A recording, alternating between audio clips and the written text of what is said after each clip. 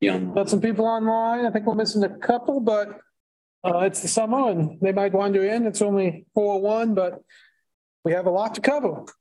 And so welcome everyone. Thanks for being here and you'll get some updates, but obviously I assume everyone took some time to go through this, but there's a lot of work between now and next meeting. And so I think Elizabeth's going to kick us off on some of that. Oh, you need to read the information? You probably should, just to be safe. Lawyers like that. Hello, everybody. My name is Kyle Kirby. I'm one of the planners, and I'll be helping facilitate this meeting. Work alongside the chair to facilitate the meeting. Housekeeping items for this hybrid meeting. The meeting is being recorded and broadcast on the city's YouTube channel and cable channel 25. Please remember to mute yourself during the meeting when you're not speaking. That function for this meeting is disabled, as that's to go directly to me. Unless you are participating during the meeting, please turn your video off. This allows the active meeting participants to be seen on screen. You will still be able to hear the meeting. When you are participating, please turn your video on. If you have any trouble, you can send a chat to me. City reserves the right to mute or turn off individual videos to minimize distractions during the meeting. And I'll now turn the meeting back over to Elizabeth. Thank you. Thanks. Hey, everyone. I am here with my colleague, Abby Smith. Abby is joining us virtually tonight. We're all trying to work out holiday schedules and drafting schedules. So, and I brought Brody along to convince him about the wonderfulness of Max Mater. So we'll be doing the forced tour after the meeting. So it is. Yeah, as it should be, exactly. So we're going to start in on module 1 this evening and go do an overview of it, talk about some of the questions we raised, talk about some questions you guys might have, talk about making any changes that we might want to make before it goes public shortly, and then talk about some public outreach materials in support of module 1 that we've been putting together to help people understand what the changes might look like. So let's go ahead and get going, Kyle, when you're ready. No rush. And to be clear, then the idea would be if you hadn't seen we'd come back together after the public input on July 20th. Yes. To push out have more discussions about that after. So this is round 1 of our input, not the final part of our input, even on module 1. Thank you. That's true. So in a conversation getting ready for this round of meetings with staff and our chairperson, we talked about scheduling wise that it would be good to give the steering committee plenty of time to go through and talk about all the changes. So we've scheduled 2 meetings on module 1, and at the end of the second meeting, we'll talk about where we are and where we want to be. In the background, we'll keep the drafting going, but we want to make sure that everyone in this group and people in the community that want to be involved have enough time with the draft and get us their thoughts and comments. So don't panic. You don't have to get it all out tonight. Tonight, what we'd like to walk away with are comments about whether there's really anything in this version of the draft that should be either changed or noted before it goes out to the public in a couple weeks. So that's our goal for this week. So we do. All right, look at that. If we go a couple slides down. So, okay, so reminding everyone of our project goals, simplifying a set of development procedures, identifying opportunities to meet city goals. So I'm just going to do this on my screen at the same time. Making the land development code more user-friendly. So that's a big piece of what we're up to. And then creating more predictable development outcomes. Everyone hear me okay over the fans? I want to make sure. Okay. All right. Next slide. And so we go one more. So here we go. So role of the steering committee. So this is where we're starting out with role of the steering committee. Provide local knowledge and specialized expertise, assist in identifying policy level issues, and assist with technical review of the draft code. So for this evening, we are really at bullet 2, assist in identifying policy level issues. So if we've got anything going on in here that we need to talk about that needs to be different before we share it with the public, that's where we are. We'll come back around to everyone's local knowledge and technical review at our deeper dive meeting that we'll do in July. So next slide. That looks like a Monet. I just want to say that. Next slide. So general code reading instructions. If you have not read it yet, hopefully you'll notice that we've edited into more of a plain language approach, less lawyery. Not that lawyers are bad, but it can be hard to understand sometimes. We've made it clear that the reference to planning director or director also refers to planning staff. So you won't see it say planning director or designee. It's baked in. You may notice that there are places where you see 2 carets in the document, and that's a missing cross-reference. It's because we'll draft more of it later, and whatever gets cross-referenced there hasn't been drafted yet. And always some formatting issues may exist. And we say that because we know that we have readers that get unhappy if the formatting falls apart. And we swear by the end of the document that it will behave, but it is essentially a Word document. And if you work in Word, you know that it can get swirly sometimes. So doing our best. Okay. We lost Zoom.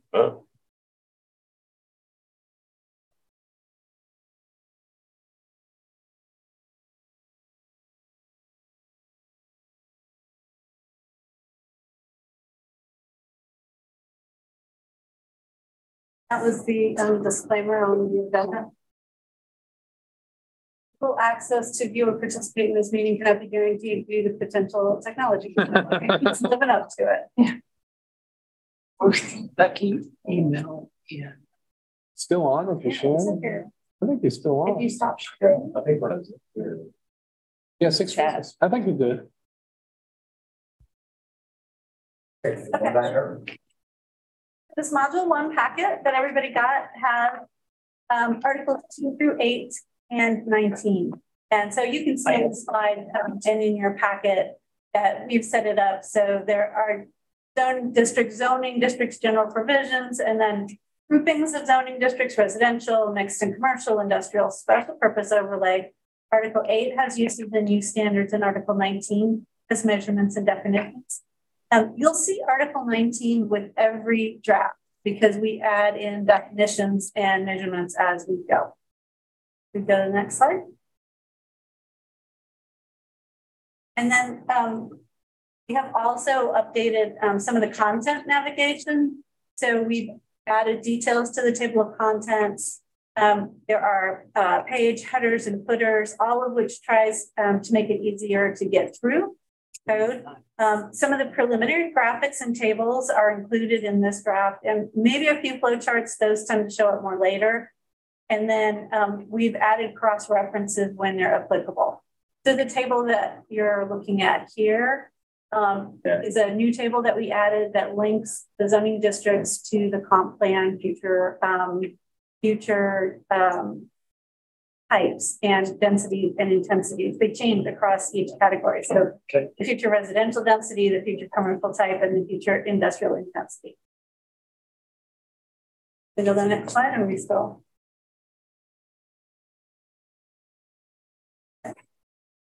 So within the zone district, you guys can tell me to stop if I need to.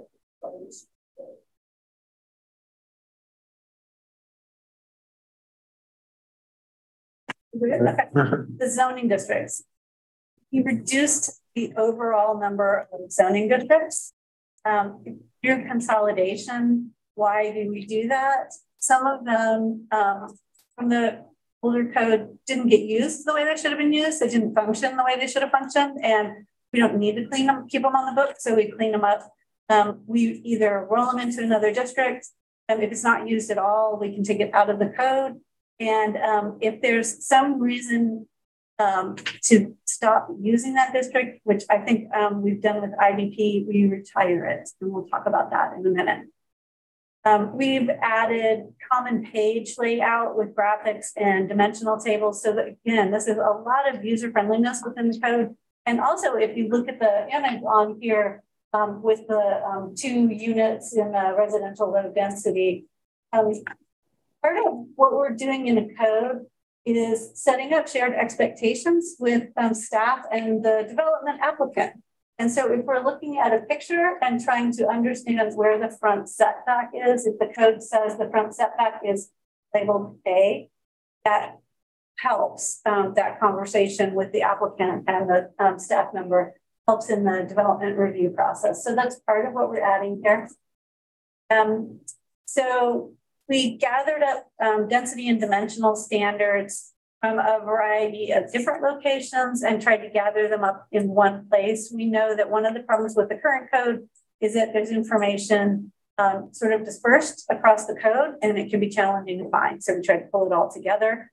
And then watching porn and jerking all the time. Worked in conversation with staff to figure out what lot standards are important and what lot standards aren't really adding to the overall development outcome that the city wants to see. So we've made some changes in there. Do the next slide. So within the residential districts, we have introduced new minimum lot area standards specific to residential use type. We've combined the building, accessory building unit standards with principal building standards. So kind of pulled everything together in one place and introduced minimum density requirements, which is one of our conversation questions for this evening. So instead of just maximum density, do we want to look at minimum and maximum density in the residential districts? We'll go to the next slide. In the mixed and commercial districts, and I know I'm going to say mixed use, and I apologize, I will correct myself along the way. So within these districts, we converted residential office, the current mixed use, and some commercial districts consolidated into 3, which should say mixed districts. There's a note in your cover memo that says after discussion among the consultant team and with staff, we moved away from mixed use because it can conflict with some of the other things going on in the code. So these will be mixed districts. In this round of drafting, we removed the design and procedural requirements from the district specific standards. That doesn't mean they've gone away. There will be design standards in the next draft and procedures will be in the draft after that. It's just that we're trying to group like with like, and the design stuff can live in another section and the procedural stuff can live in another section to the extent that it needs to be carried forward. Next slide. The industrial business park district has been retired. And so what that means is the district stays on the books, it stays on the map, everything in IBP stays conforming, but nobody can use this as a zoning district in the future. You can't rezone to IBP. And so there will be either options that will pick up some of the aspects that the IBP was carrying forward, and that will do them kind of in a more modern way. The reason we retired it was going to be challenging to kind of tease apart what could belong in a commercial district, what could belong in a straight up business park. And so keeping everything in place as is will be fine. And then if people want to rezone out of that, that will be an opportunity they have. The general public institutional GPI and hospital districts have been combined into one civic and institutional district just to kind of narrow down the number of districts there. They do mostly the same thing. Let's do next slide. A big change is in the plan development overlay district. So as Lawrence goes to a new lineup of zoning districts and encourages people to work within those base districts because it is more helpful over time. It allows rezoning and change over time. We have recommended an initial change to plan development, increasing the minimum district size from 1/2 acre to 5 acres, broadening the approach to standards that are eligible for modification. So more things can get changed, but it has to be a larger development. And then calling out what sort of public benefits need to be provided to the city in order to allow the use of the planned development district, which is the way it's set up is to allow changes to the base districts. The thing that becomes a problem with planned development over time is that you're locked in to whatever the prevailing development standards were the year the development was approved. And so we find communities that have PDs on the books 20, 30, and 40 years later, and development is really different now than it was 30 years ago.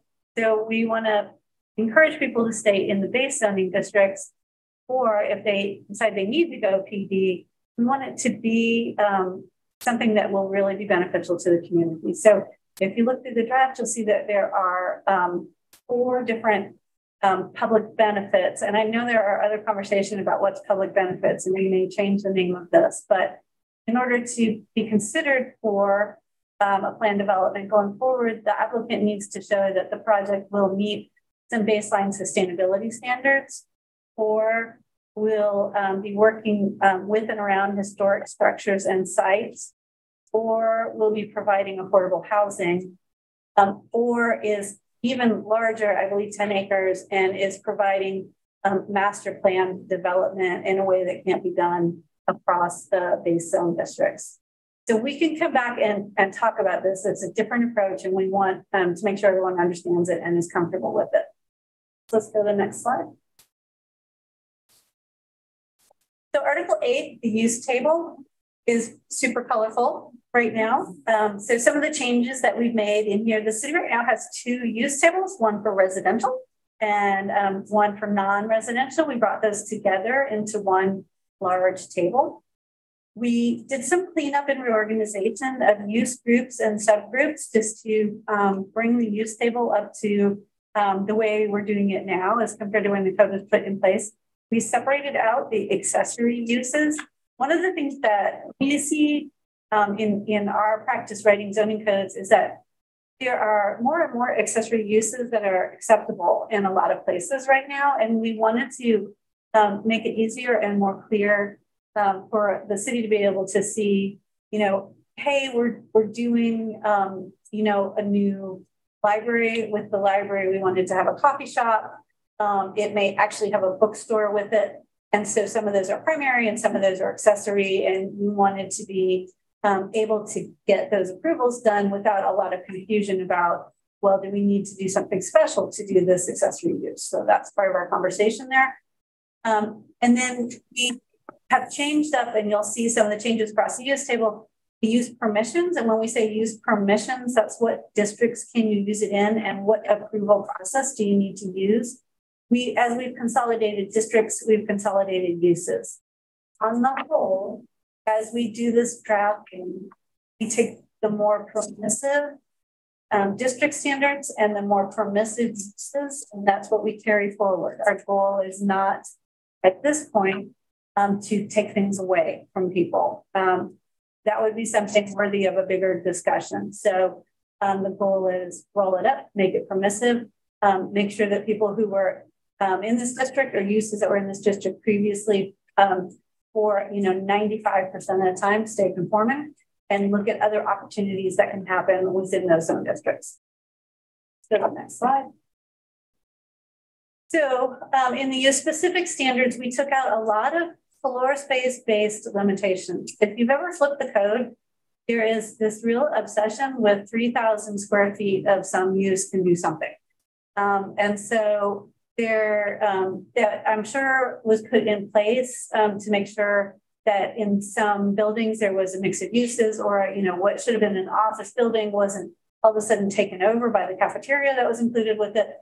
But we have other ways to measure that, and sometimes those floor space based limitations, particularly in Lawrence's code, can cause problems down the road. We were talking with planning staff about the requirement that you had 50,000 square feet in some strip centers to do whatever development you were doing, but grocery stores could be 60,000 square feet.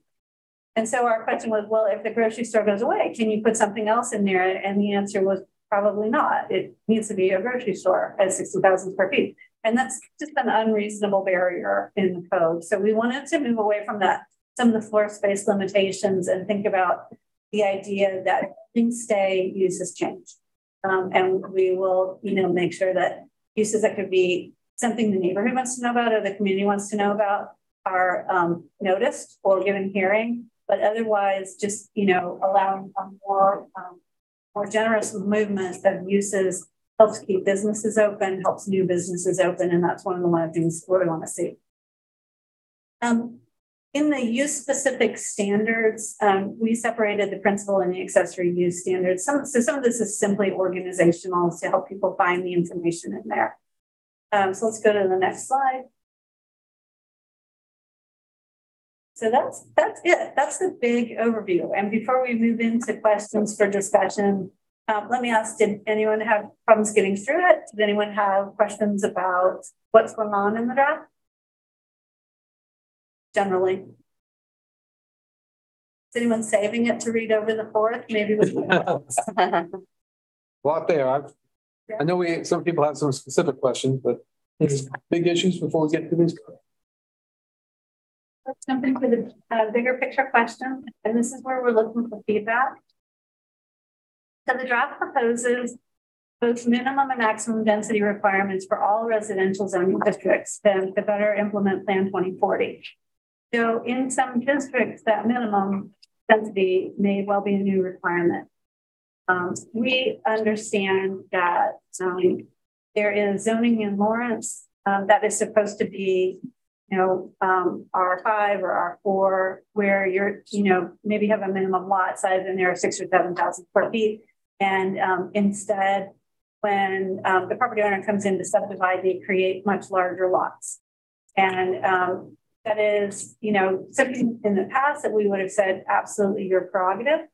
And the question we're asking now is, if the city wants to see greater density, we want to put a minimum density in and say you're zoned to a district that has a much smaller minimum lot size, and it would be beneficial to do smaller lots.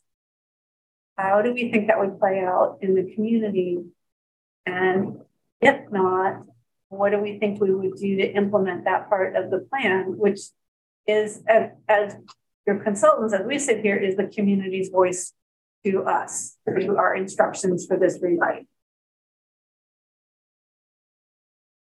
If we tell someone we're getting to density, where's that going to go?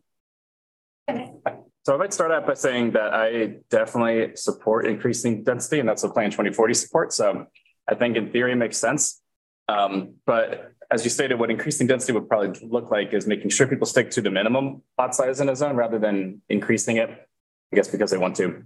I guess it's more of a question for the developers and builders and folks who work in this and see pro formas all the time. Does more units per land area generally pencil out better than fewer units per land area? Or is it extremely site dependent? Because if it's not site dependent, then I would assume that people building these units or structures or anything would probably go with whatever the maximum density is allowed that the market will hold and that the laws will permit, basically. Is that the case? And if so, do we really need a minimum density? Question for, I guess, you four in the middle, probably. I think we're setting expectations with zoning. And so I think it helps to say, because, we expect a lot of this to be developers, but it can be individuals who are not necessarily developer, who just sort of say, okay, I on the lottery, I want a grand house. I can buy up this property. And we might say, no, the intention was not to have the bus route run all the way by that. So, I mean, I don't know that it's bad to identify that as an intention. I guess I should note, I have no problem with the minimum density requirement. I just don't know if it's functionally necessary, but that does seem like an example where it could be the case, I mean, functionally, the minimum density number, which is like in table 23.2. So you say R1, and it's the density minimum, there's no minimum, but if you go to the R2, there's 4 units to the acre. 4 units to the acre, if you take out streets, is way below what we even, I mean, the connection between the density and the lot sizes that go with it don't match. Very seldom can you get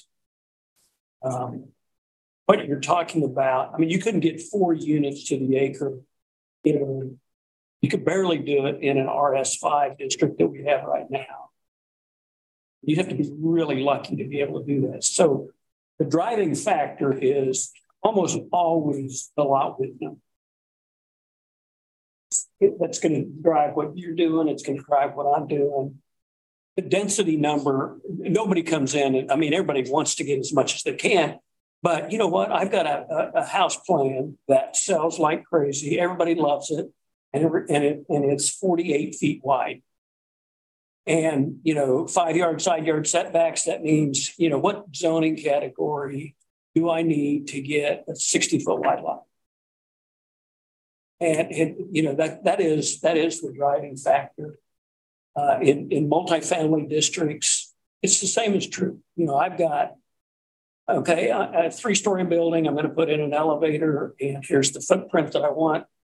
How many of these can I get on this piece of ground? And whatever the density is whatever the density is. So, we never spend any time talking about, I need to get this project.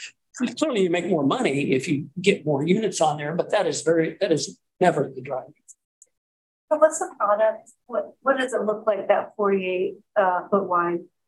Is that a ranch house or what? You get a 24-foot wide garage. Yeah. You get 24 feet of a bay window and nice entrance and a little porch on the front. 3 bedrooms on the back, 2 bedrooms on the back, maybe 1 upstairs. And if you get a basement on that piece of property, then you could have a 4-bedroom house in that product. Okay, so it's house and front loaded garage. Always a front. All of that. Okay. I was going to say, the reason this has come up in the at the city commission is someone says, I want to come in and I want to rezone this and I want to make this an affordable housing unit. So I'm going to rezone it RS3. And everyone says, yay, we like that. And then in theory, someone stands up and say, yeah, it's RS3, but they can come in and build 10 houses there and you won't get what you're asking for. I mean, I think that's where the expectation question came up. Again, I think that's would not happen very often back to back, but it could happen that someone rezones the RS3, sells it to another developer who then decides they want to do something else.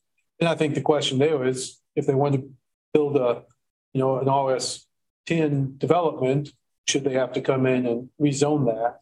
Or could they just build bigger houses without making that change? Right? Yeah, the RS10 or whatever they call it now, the R1 district. Those are your second level houses, right? Yeah. I don't know what else to call them. Right? Those aren't starter homes, right? So those are people that are going to be more cautious about property values, maintaining their values, what their neighborhood's going to look like. When you go, the other side of that argument, somebody wants a whole lot of density. They come in, they want RS3 because they know they can get a whole bunch of them in there. The problem with that is, first of all, I don't want to preclude us from doing something new. I don't want to say this is how we've always done it. So we got to, force them to do something different. I'm okay with that. The problem with RS3 is we haven't had a lot of experience in building neighborhoods with house floor plans that fit that mark. So nobody really knows. We don't know in the builder market, of what that looks like because we haven't done that. I was reading, I even read your definitions. So, you have a definition of a zero lot line. And I'm thinking under what set of circumstances can we do a zero lot line in development under our regular, because that's how we're going to get our density up. I mean, that's another avenue to do that. And, you know, I'm anxious to see how that fits into future modules, because I'm not so sure in this module you can't do it. I mean, you haven't filled in all the holes in here. So I'm just sitting there thinking, okay, how can we get some really deep, strong density on some, and how do we do that? And I don't have enough information. I agree with you that you don't have enough information. And I'm listening to you and thinking that you could probably pencil it out in your head, but you don't know where the rest of the code is going to get in your way. And one of the things that we've been talking about is in those cases where we're not seeing something that's getting built in the community that could possibly be built in the community, it would be helpful to the code if we did some site testing and put some graphics and example more than the tables. This is the hardest way to figure it out. Right. So if we come out of this meeting this evening having identified, like, I'd love to see some zero lot line graphics and where the rest of the standards go with that. If there are, 3 or 4 other things on that list, that's stuff that we'll start drafting, we'll workshop with you guys, and then we'll figure out how it goes into the code. Because my natural knee-jerk reaction is, okay, we're going with the PUD, and of course you just that's what I figured when I read it. Okay. And so that has been our tool of choice to get those things done. And I understand. I'm looking to what we're doing here to where we can do what we need to do through standard zoning, and we're not there yet. So I can't. Okay. So I've got zero lot line. If you come up with anything else that would benefit from a full illustrated build out and the rest of the standards, we'll get that moving forward. I was just going to mention that, we've had this RM32 zoning in our neighborhood, and we've had developers that tried to jump through hoops to get that much density and never could. And that is not helpful in terms of zoning, because people have an expectation when they purchase property. The bank tells you, oh, yeah, you can have 4 units on this lot. And then you just go, no, you can't make it fit. And that is going to be very dependent on the parking standards as part of that. But, here I know that we had developers that can't do RM32 in our district. And now we're saying, let's have even more dense development. And so again, I'd like to see, what does that actually look like? How many stories is it? Does it mean you have to have underground parking? I mean, parking drives though. Right. So question, I'm sorry, and this is completely in the weeds question. Would it be helpful so this is gross density, right? That's our discussion is it's theoretical density. You could switch to net density, which is what you can actually build once you take out everything else. So you have to calculate your own parking, but we know that what you're going to take out for streets, essentially for infrastructure. That is something that we could do at our July meeting to talk about. But if we're in that place of expectations, if we're telling people or banks or whoever else, net density is likely 3, not 4. Maybe that is helpful down the road. Yeah, but it all boils down to in R3 and R2, what's our setbacks? And what's our parking requirement? Because that's what drives everything in the world.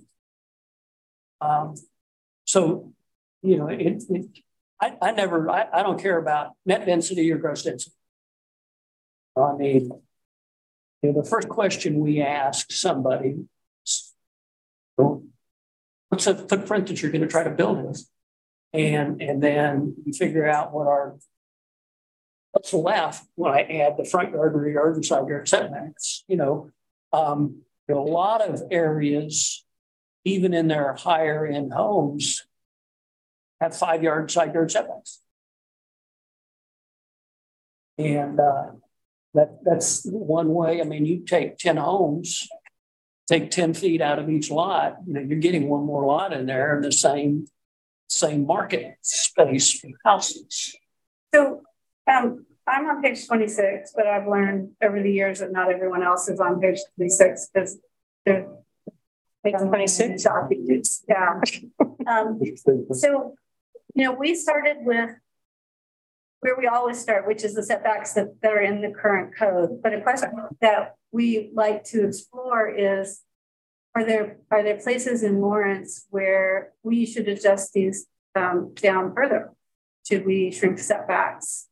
Or should we, you know, even if we shouldn't adjust them down because of the condition on the ground, are there places where we want to say, you know, we're looking to get more housing in here? And one way that we get to more housing is adjust the dimensional standards for the districts.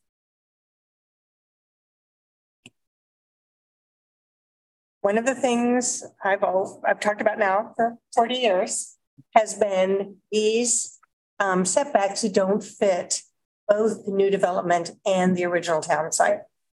So all of a sudden, yeah, we can be, I think, closer to the street in the front yard. There can be some things that change if you have a narrower, longer lot. But the problem with saying, here's the zoning, here are the setbacks, is that it doesn't reflect any of that. And I would say the flip side of that is the argument that we could never, you know, rebuild Old West Lawrence or rebuild, you know, East Lawrence because we can't have alleys, we can't have, you know, a house that's 5 feet from the, you know, with the garage in the back where you park, you know, off the alley. Our code doesn't really allow us to do that. And so again, this idea of allowing people to build things that we're not currently building, you know, I mean, I do think I'd be interested in how those setbacks look, because again, I could see, I mean, I have, you know, we have dreams of, you know, West Lawrence, you know, other side K10 building something that looks completely different. And maybe it's a bunch of townhomes and, you know, close to the street. And, you know, my daughter's in Boston now, so I'm walking around Boston looking at all this stuff. I'm thinking, we can't build that. We can't build that if we wanted to. So we would just need permission. Well, you need a PUD. Right. Yeah. You need a PUD. Right. You couldn't build it by right. Right. You could, but we could design that. We're not going to of your 4 community benefits, we're not going to meet any. Yeah. Or if we rezone a bunch of land and then someone wants to come in and build it, then we have to rezone it again to a PUD, you know, to try to accomplish it, then that's more process. So. Okay. I'm going to move us on to the next question. But back to the question of net versus gross. I think anything that's more realistic is more helpful. I mean, and you know, don't tell people that there's going to be 4 units if they know it's an acre. Don't tell them 4 units if we all know that they're only going to get 3.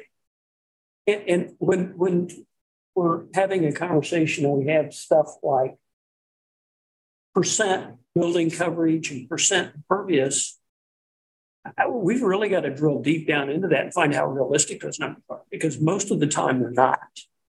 They don't relate to nothing. So why put those in there? I mean, if you have side yard setbacks and front yard setbacks, who cares? I mean, really, it make a difference. You've accommodated for all that kind of stuff. I mean, why add just additional criteria in here that somebody's going to have to worry about whether it fits or not? Well, I think that's a fair question. So our typical assumption on the impervious surface is that there's stormwater calculation in there. But that's a conversation that we can have with Public Works and ask to, you know, kind of reality check, is this related to the stormwater runoff calculation or not? And if it's not, are there adjustments that we can make in that requirement? So I think we could be open to, conversations about any and all of the standards. We want to end up with the right standards to get the different development patterns that the city wants to see. And if some of these are barriers to getting that, then we need to dig into it and figure out why, if it's accomplishing something, or if it's just accretion over time. Someone thought, well, they measured that in Topeka or in, Leawood or whatever we're adding it into because it must be a great thing, which sometimes happens. Or, someone thought it was going to be helpful for one case and it all of a sudden grew into something else. So we can go back and take a look at that and figure out what it's actually accomplishing. I would say back to kind of what Nick said of density. I mean, I think that's, and what you said about the LS3, I mean, the setbacks, I mean, most builders are probably going to want to build with a setback because that's what they think people want, the front yard and the whatever. And so most of the time, even if you had a 5-yard front setback, most of the time they'll build 15, 20, 30 feet off. But if someone wants to do something different, I mean, I don't know that forcing everything 15 yards, I can see a little bit on the sides, obviously 5's not very much, but I mean, whether or not it's 5 feet or 15 feet from the front, I guess I don't see what that accomplishes for us. In the front, you need to have room for the front. Unless you have something in the back where you're parking in the back. Street parking. Or don't have a car. Yeah. I mean, a lot of people in the core neighborhoods who don't. So again, and if you want that, then you don't care what the setback is. You're building the house so you have a place to park your car. You can't block the sidewalk. Can't block the sidewalk, Well, and I think some of the difference in that is new development and infill in existing neighborhoods where we might have a street line. And so that is important where the house sits on the lot, because otherwise it's, it looks like bad dental work or something if it's in the wrong place. So maybe, in that situation, what we've done in this draft is say that house that gets infilled in an existing neighborhood as a contextual setback. So it has a relationship setback wise to the structures adjacent to it. So it can't be too far forward, can't be too far back. But if we're, and to next point, which I think is totally valid. So there's a lot of reluctance to this, and Rebecca's probably gotten into this more than I have, is that, we're looking at building a lot of one-car garages. And people haven't built those in an awfully long time. And so, if you got 2 cars, which is also more in line with people trying to use public transportation, fewer cars, you got one in the garage and one in the driveway, and there's your property line. That sets your front line of your whole street. Quick side note, did the planning commission approve the project out west with the one-car garages? Roger Johnson's project that went from They recommended approval of that. That was, to your point, that was one of the first ones I've seen that has one single car garages, small house. There's a lot of people watching that to see how well it does, because that's a cost savings. It's more efficient. It does a lot for us being able to increase our density really fast. And carports. Rebecca's got carports on some trips. Yeah, with some of our newer where we use the density bonus. So you got 2 little, 500 square foot footprints on a regular size lot. And then we've just put a little carport on there. So, and that then provides that outdoor shaded area so that you're building outdoor usable space in that small of a footprint, which seems to be even in Kansas where we have a winter, but we have, 2/3 of the year is pretty nice out. And so you need to have that usable space.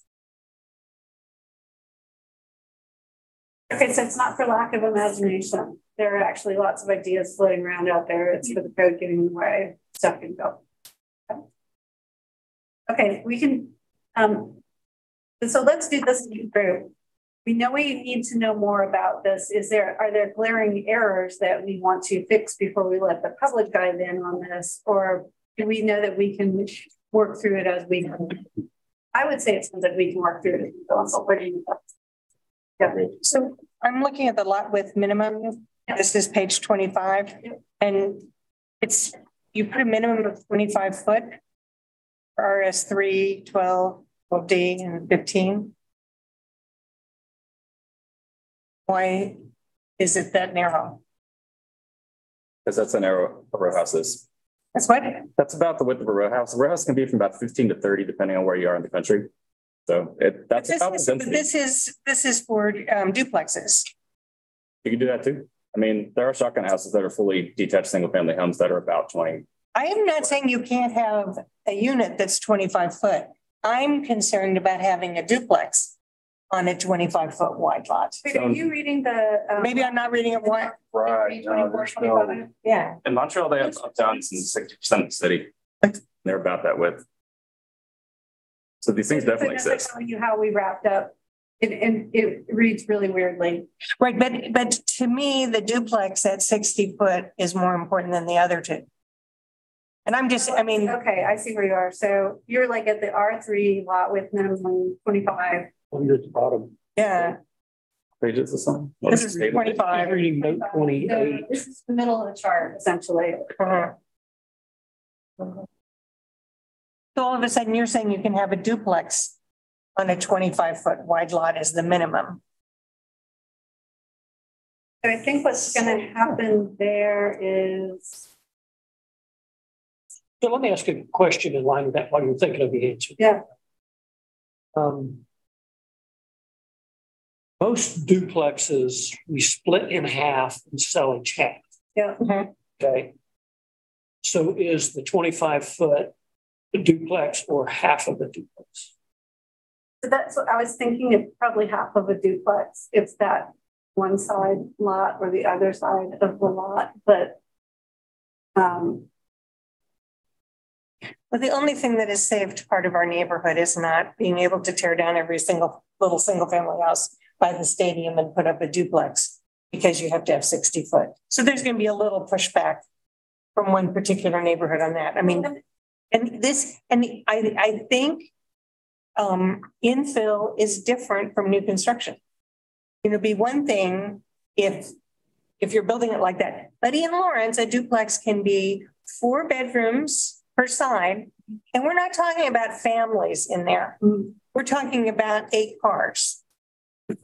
Right? So it does make a difference to the other neighbors on the street if you add 8 bedrooms on in this case, I don't see why you would have to make it. You could make it 25 foot wide and say there's 8 bedrooms. They're on top of each other. But again, again, this is something we have to continue to address because I think Nick is saying something I agree with, and you're saying something at least I can partially agree with, which is, I mean, if someone in a new development wanted to build row houses that has a ground floor and then someone else owns the second floor on 25 feet, in a brand new lot in West Lawrence, because they want to build, row houses. I've seen a lot of those in Boston where it was a row house that it could be single family or it could be 3. It could be a triplex. They both look exactly the same and it could be sitting on 25 feet. And I know Houston has this setback thing where they've reduced the setback. So Houston, they've built a lot of density in areas where they're allowing that. But then we go ahead and for RM24, when you think you should have more townhouses and more things on top of each other, it's got to be 50 foot. That was one of the very specific technical things I brought up, actually, because the density indicated there is pretty much a row house block in Philly, and 25 feet would be totally fine for that. So but that's a general comment that I had. But that's a row house, not a row house duplex. Is that right? You can do either, really. I mean, some people want single family might be 3 stories tall. Some people might want a 3 on top like Boston or Montreal. It's kind of whatever the developer, builder, or the owner wants to do. And maybe we're just being more permissive than we used to. And maybe more back to how we used to like build what you want if it makes sense, right? Versus build this exact geometrical standard. Again, I think there's a difference between infill and tearing down houses. So if we want to be green and sustainable, I think we shouldn't have a plan that would tear down every house in a neighborhood to make it something different. But on the other hand, we don't want a code that says you can't build row houses in West Lawrence.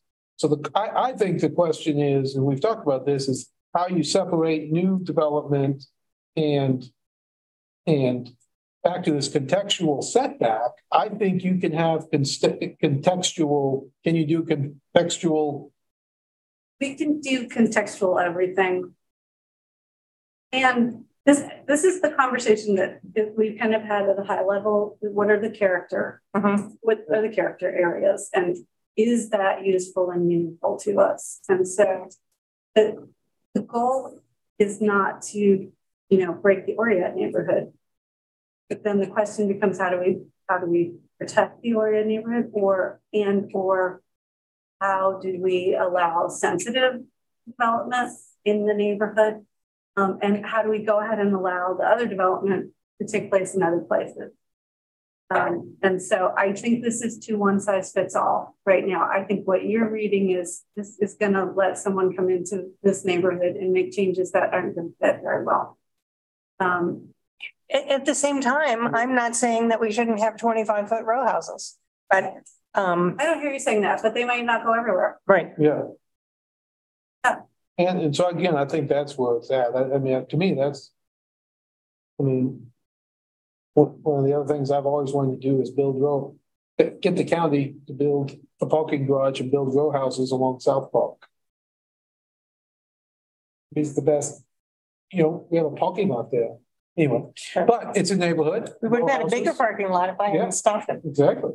But anyway, you know, I think we do want to have that. So I am concerned about making that not aligned. And I guess one of my overarching things is, I can't say this while Marcy isn't listening because she'll shoot me here, which is, I think we should allow duplexes more often if, you know, duplexes more often, it's certainly a new development, but even in older neighborhoods, you know, contextually. So the thing I would say to that is duplex is probably the least interesting form of housing. I would love townhouses. I would love triplexes. I happen to own 2 really pretty fourplexes. Those are much more interesting than a duplex because it. Are you picturing a side-by-side duplex? What are you picturing a side-by-side duplex? Yeah, probably. I'm not picturing the side-by-side duplex. One on top of the other. Top and bottom duplex. Yeah. Oh, I'm, you know, I mean. Or front deck. Yeah, and again, take an old house in Old West Lawrence and want to, you know, make it a duplex and sell the basement. So you can't do that, right? Because it's duplex in a single family. Why are we limiting that? Why are we allowing somebody who owns a house to say, this is an empty house, I'm going to remodel it into 2 units, not going to change it, not going to tear it down, not going to, but have 2 units, I can sell both units. That's what I want. That's what that's what we've done in my neighborhood. And yes, but what you're concerned about is someone tearing down an old house and building a massive side-by-side 4-bedroom, right? You know, monstrosity in between 2 historic homes. I mean, I don't think a lot of people want to support. Let's go to in my deal, page 32, which is the RS3 that you're talking about. Yeah. Right. Okay. And that graphic is what you're talking about. I mean, that's misleading. And I have one pet peeve on all your graphics for these, if I can. Sure. All your setbacks say from the back of the sidewalk to the house. If you look at every single one, that's what the graphics all show. From the back of the sidewalk in is your setback. And that is probably never true. Okay. And so, but it's true. it's the property line is never at the back of the sidewalk.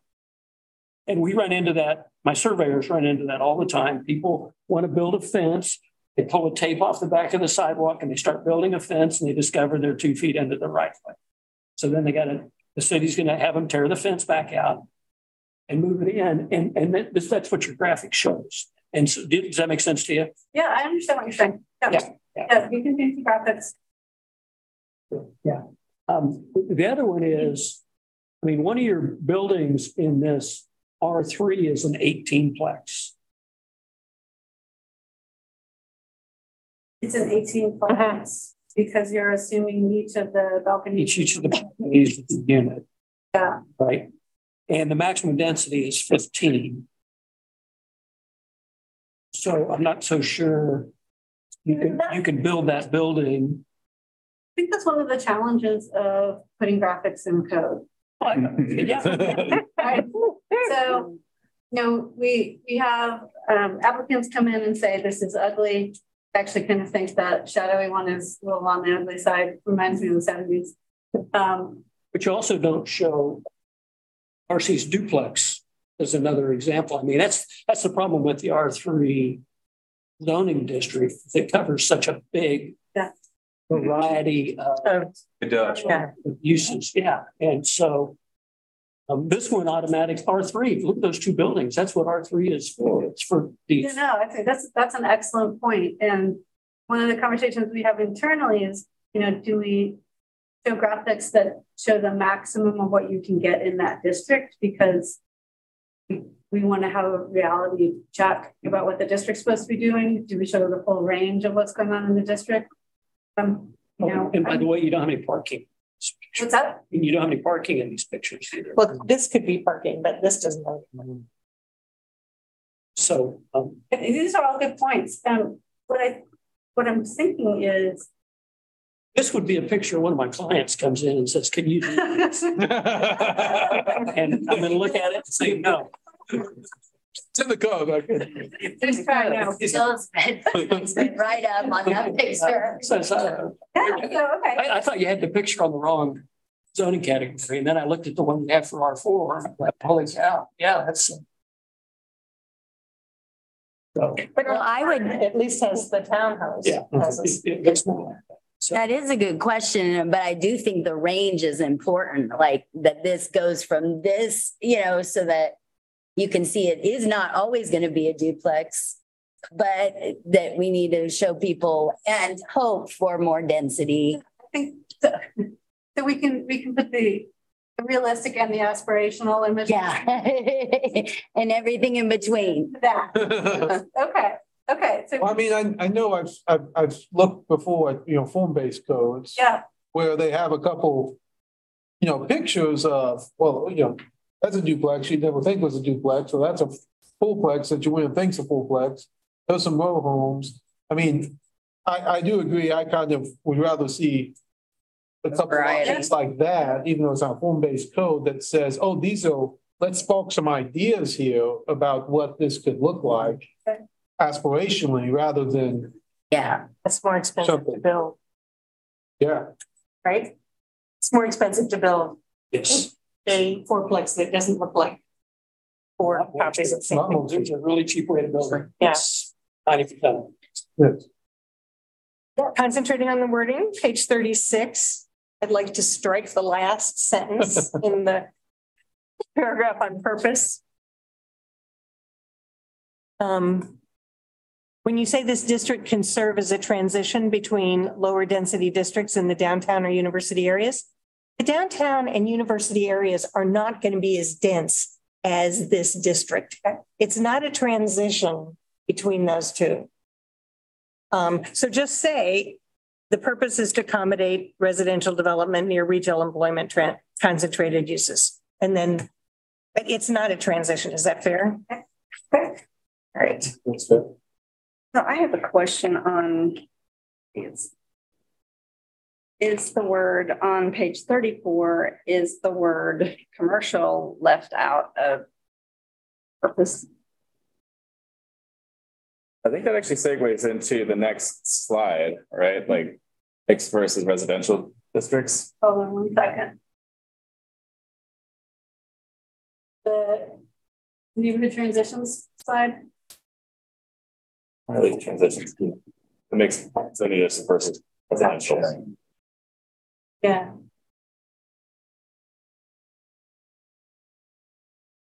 Sorry, I'm not trying to defer the question. I think No, that's okay. Yeah, no. So maybe where we're going. the mixed use districts. Yeah, why don't you share? Thank you. Okay, so the intent of mixed zoning districts are to incorporate appropriate scales of residential development in currently commercial areas, and some commercial development and commercial development in residential areas. So how do you guys think this will work in Lawrence? So back to my question is, I saw commercial in several places and that's fine, but I didn't see it in the residential high density. Yep, that's a straight up residential district. Okay, so it seems like you're still going to need, if you want to have shopping or some, I mean, you're just going to stick this residential high density without any commercial. I mean, like versus a podium building where you have commercial on the first floor and then living above, like it's shown in the picture. Right, Yeah. right. Or you have a Starbucks or a Starbucks side apartment building because they know that there's going to be lots of people. A coffee shop, I will say, Yeah. local coffee shop. To me, it just shouldn't be just strictly apartments or townhomes. Not with the commercial on the bottom isn't actually something we want to see everywhere in the city. There are lots of cities out there that require it, and that space stays open for a long time in the current market. Yeah. So we were trying to get to something that is residential top to bottom. And there are other places where you might be closer to commercial or more walkable to other commercial. But the more successful mixed use buildings like that are in places where there are a series of them, and you have a commercial walkable area that you go through. So we weren't thinking that these were necessarily that type of development in that location. But it's, if we think this should be more of a mixed district, then that could be something we talk about. So I have two things to push back on that. You mentioned that a lot of these podium buildings that have commercial in the bottoms tend to stay empty for a long time.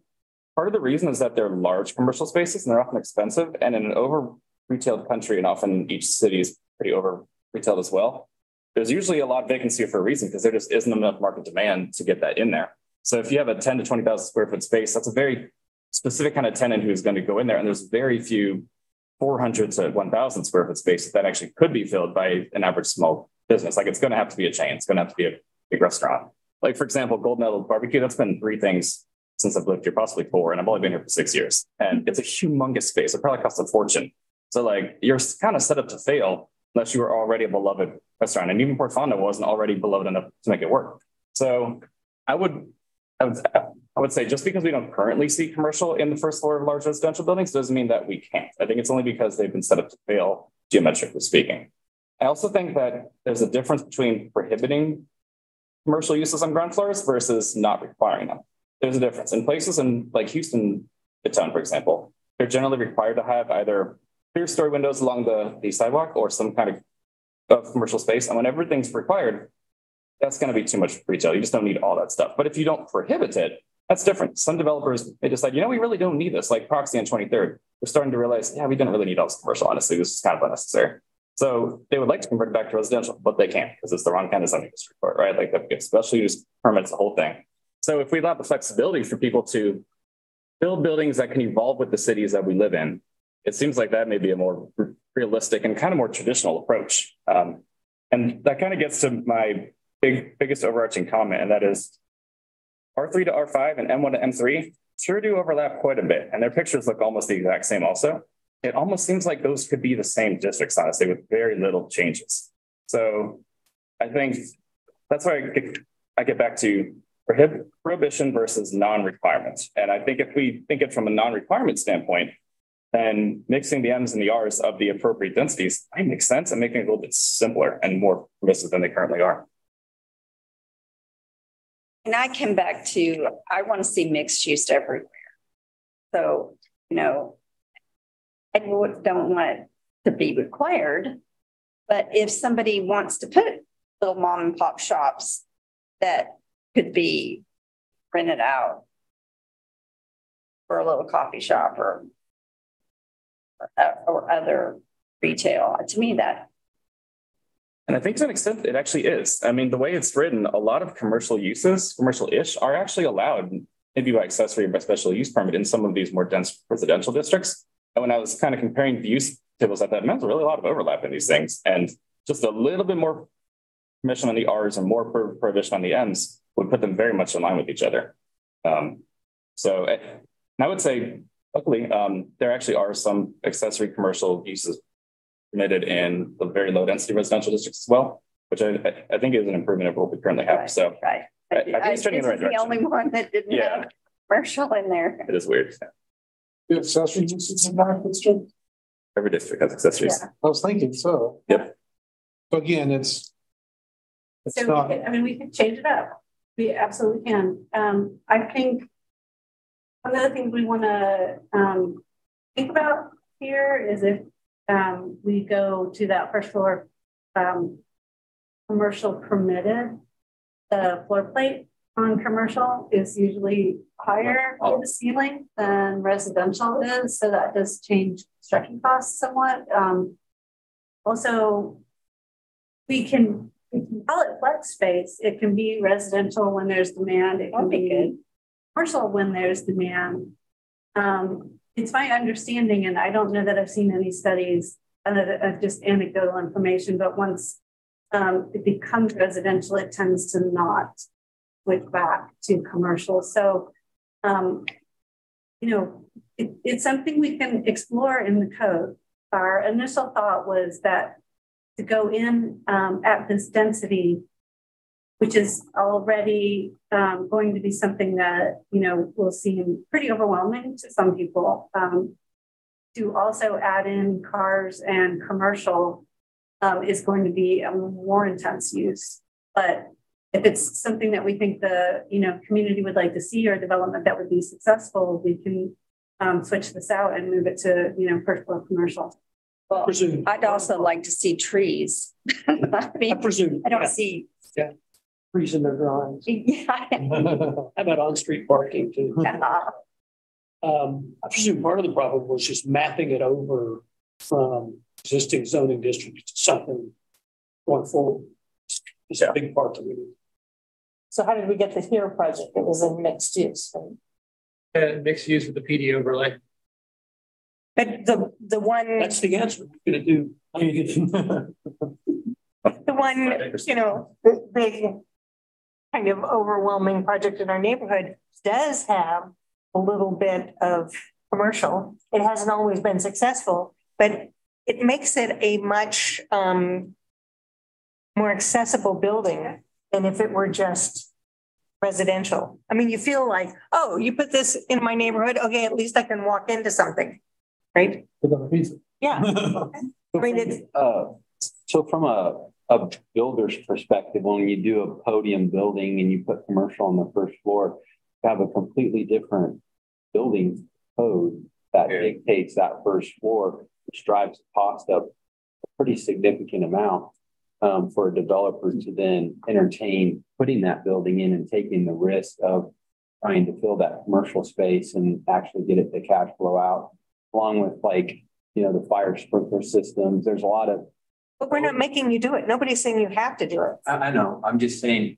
So if what I'm hearing, copper wire, you have to. Yeah. And so to have that flexibility, I mean, we're talking from a zoning district here in this meeting, but from a builder's perspective that actually builds the buildings, there's a lot of nuance in commercial versus residential building construction codes. I mean, we have an international building code for commercial buildings and an international residential code. So how do we also think about that flexibility of providing in the zoning code and how that overlaps then with the true constructability of the building and the flexibility that I hear everybody talking about? Because once you move into, you know, the actual building code, how do you, allow for that in the next step of actually constructing the building? I'm completely for having flexibility and letting the market and the developer and the owner have access to that. But then just from a builder's perspective, how do you actually functionally do that? I have to say in the code. So I don't hear anyone saying it's mandatory, at least for most structures, but we could say that ground floor commercial is permitted, but it's going to need to meet code. So I don't think we put much more in here than that, because building code will take care of the commercial space requirements. But what we want to still do, where many codes take a lot of criticism, is not allowing the residential on the first floor. So it could be those people get the super high cathedral ceilings that nobody else is getting. If we want to make this optional. Right. Isn't there a threshold of units that hits you over from the residential to the commercial version of the IBC? Isn't it like 3 or 4 units depending on the city and they adopted? So like what we're seeing on the page is pretty clearly IBC commercial, right? So like there's probably not a scenario where that 4-story 18 or so unit building is going to be in the IBC residential, right? So like it's going to be ground floor, like it'll be built to commercial standards regardless at that density and at that size. So I don't think that building is intended to be a podium building. And I appreciate that that's what you guys see when you look at the image. None of the buildings are intended to be much, but showing generally what your massing can be. And I think that one of the things, just to go way into the weeds, that we're going to try to do with this code is the ArcGIS now has a product called ArcUrban, and we can put the proposed dimensional standards in and do a mock-up of the buildings. So we're going to try to do that and come back. So these images aren't intended to show specific building construction types. And when I hear you guys saying that, it concerns me that we're in the wrong place with the images. So imagine that they're more boxy. And we'll go back and do some redrawing to get to that place. I appreciate the input. I hadn't had that feedback on these images before. And if that's how they're being read here, that's not how they're supposed to be read. So we need to do something different to make sure that we're not encouraging people to do something that they're not supposed to be doing. So thank you for I would just finish. I fully appreciate where the discussion went here with flexibility. I just was kind of thinking at it from a construction standpoint of how that would happen in real life as a project move forward in design. So I think it completely can be accomplished. How does condoing out these buildings in M1 play a role in this? So typically in the zoning code, we don't care what your ownership format is. So you can do it any way that you think you can. What we want to try to do is what you pointed out earlier, make sure that we can do the pull apart duplex or townhome or whatever. So that you go into individual ownership. In commercial and in multifamily, it shouldn't make it. I just thought of it. Yes. Yeah. So you own it however you want to. Yeah. I have a question about the overlay zoning district. So was there any thought to an affordable housing overlay district, partly because that's one of our main goals? And I feel like on page 77, where we talk about kind of planned unit development, the affordable, which I've seen that as trying to keep the density bonus available for affordable housing built in the code, which we super appreciate. But that wouldn't, the planned unit development stuff requires 5 acres. Right. So it doesn't give us some flexibility for a really affordable project that maybe we don't have just 10%, which is a question, certainly those are proponents of affordable housing have to, and is that enough, right, for the incentives, or are the incentives enough, vice versa? But just thinking that an affordable housing overlay district may be, especially in this interim where we're trying to get more quickly,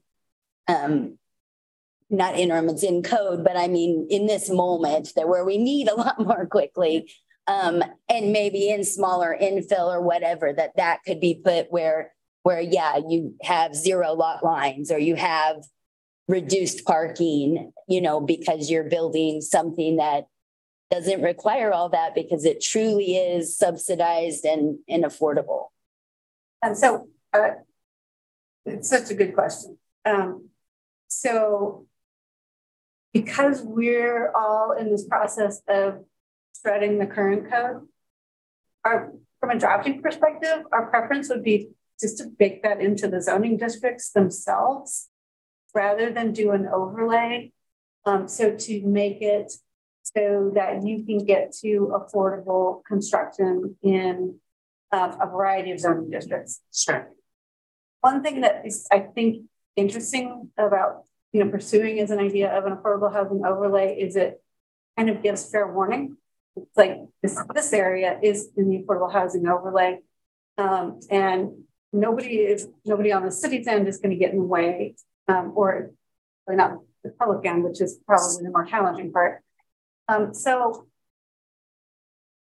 I guess I would ask us as a group, so an overlay district, just to back up a second, is we write in these base zoning districts, you can do the duplexes, right? We're back in those districts, but you're in an affordable housing overlay where we say, well, you can do a lot of adjustments or even just a full-on density bonus. So for every affordable unit you give us, you can do another market rate unit, or we'll let you build 40% more on the lot, or your height can increase by, a whole story or 2 stories. And some of that is extreme just to make the example. Sometimes it only takes a little bit of change to help get more affordable housing, not a lot. Sometimes that change is in the use table. When we go from saying this is a single family district to this district allows duplexes and triplexes, which is actually one of our questions down the road here. So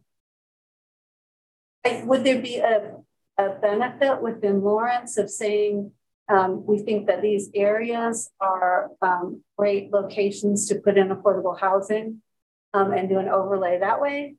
Or do we do it in the base zoning districts? And we probably as a group need to have a discussion about all the tools that we can use within the code to get to affordable housing. And can I talk again real quick for a little more context with that I guess I'm speaking from the affordable housing development community where we're really like low income housing tax credits, or truly like supportive service housing, which is what we need. So I love the base districts allow for much more affordability and mixture of affordability and potentially for-profit developers adding to affordability. Sounds fabulous. But the deeply, deeply subsidized affordable housing, I think, could use some other tools. So I think that's something we maybe want to do some conversation about where that might go across the districts that we're proposing. We probably want to talk about the full range of incentives and adjustments that we would need to do to get there. I know we can't do inclusionary in Kansas, but assume we could do voluntary bonusing.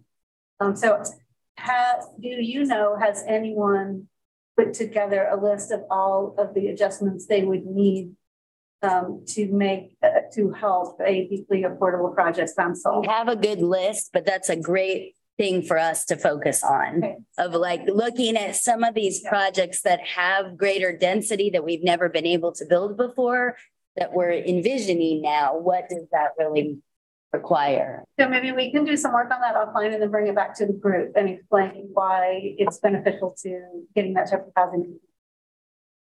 Okay. Okay. Are we? Apart from having a really good discussion. Go ahead. We get off the mixed and commercial zoning. I'm somehow got stuck on this lot with minimums. And I'm going back and realizing that in a duplex, and we say it's a 25 minimum lot, you take 10 foot off of that. Now we're talking about a 15-foot wide building, not 25. You do if you need side setbacks. There are some cases where you don't. Right. But so on IG where it's 50 foot, you have a 50-foot lot width minimum. And then street side is 25 foot or 50 and interior side is 25. So you have nothing left to build on. And in fact, our city commission asked industrial zoning on a lot that ended up with a 5-foot width for development for a project. And then they had to come in and get a variance because you can't do it. So it's not helpful to combine those two things. If we're really talking about these street side and interior side setbacks, you have to have a wider lot.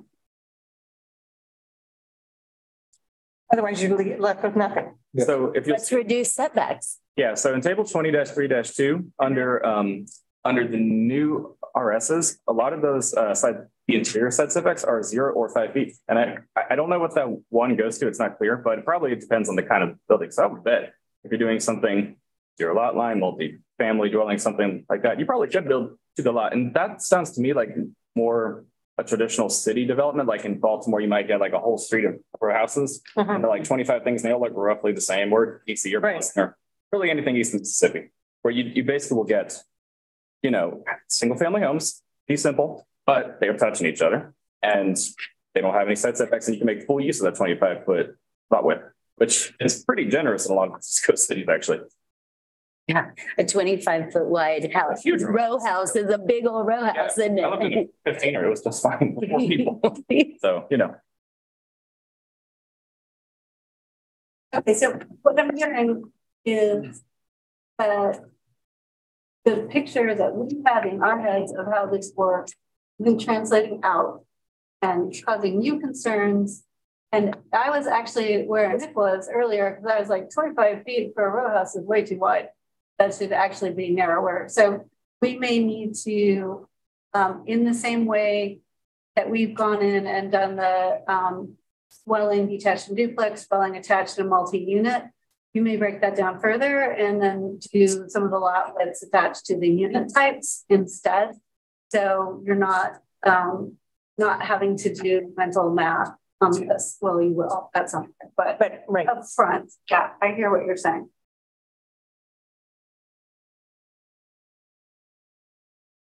Thank you. Okay, so let's go back to the mixed use again, because we started down that road with our 5, which we're going to make an optional. It'll be an optional mixed district, essentially.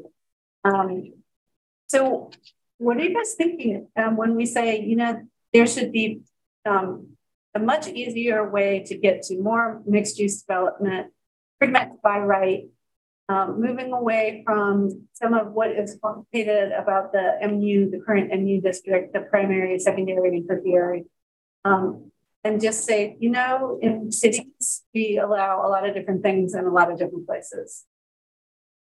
Does that sound about right? Yeah. I think that's what Kay's saying. I don't disagree with them. Yeah. To hear where we're going with it, though. Yeah. Okay. All right. That wasn't hard. We'll see what feedback we get on that.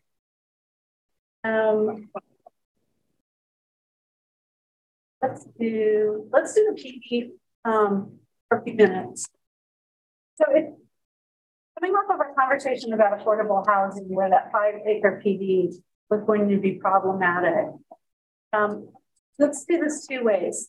First off, what do you think about the city specifying this is the benefit that we want to see to allow a PD? So PD is completely optional, which puts the city in a position of saying, we're not giving it to everybody. And just for your bad planning history, it came out of much older zoning codes that were much more rigid in what they could do. And this was, I think in the 40s, an awesome idea for more flexibility.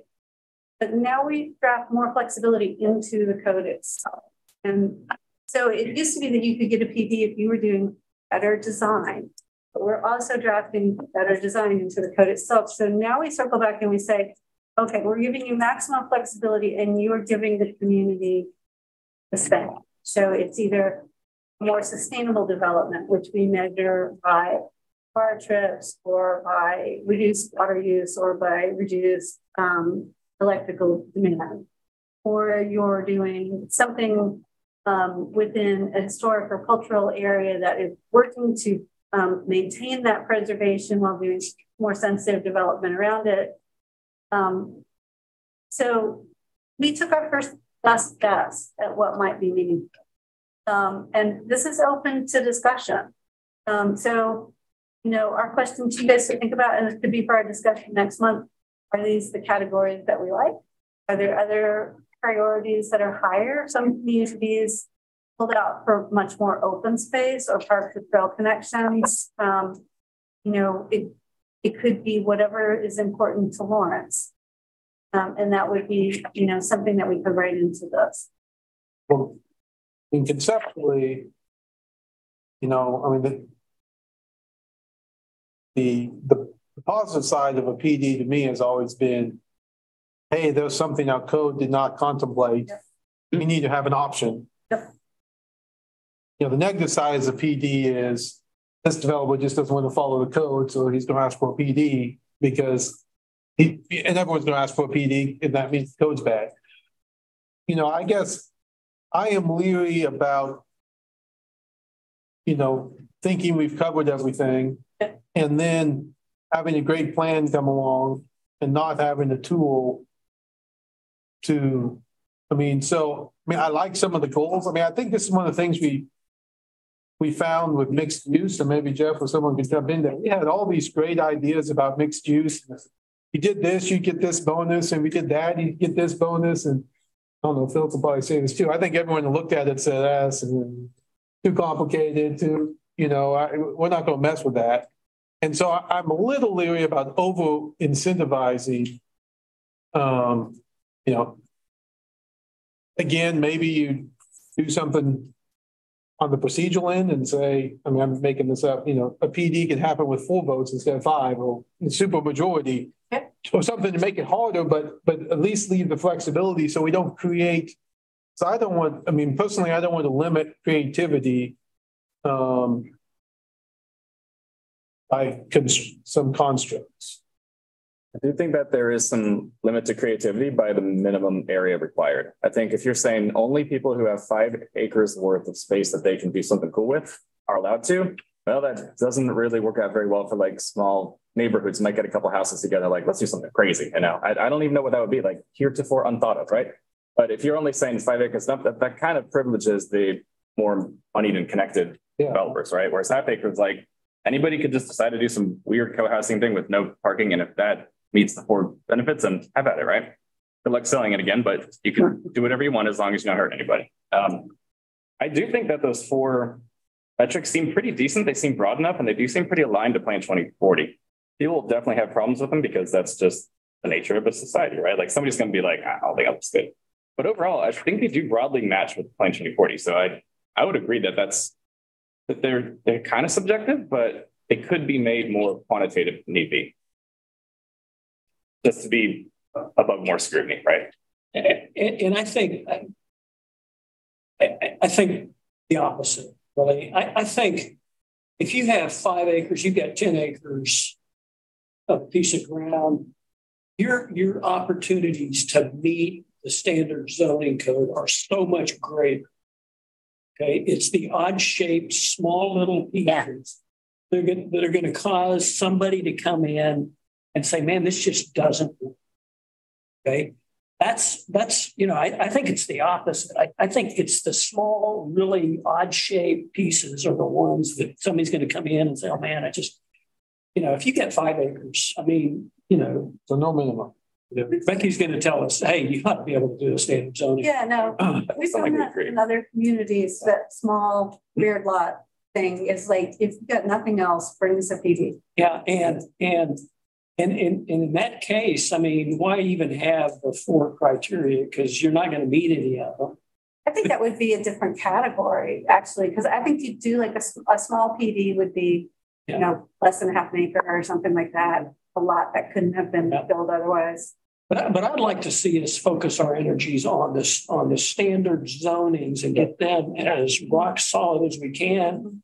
And then just simply say, man, if you just can't, if you've got a good argument to come in and want to do a PD, you know, maybe put one additional hurdle in there that you're going to disincentivize somebody from wanting to do that. But now let's just not take that completely off the table and make it the most odd set of circumstances that you can ever, because you're just disincentivizing somebody from doing something.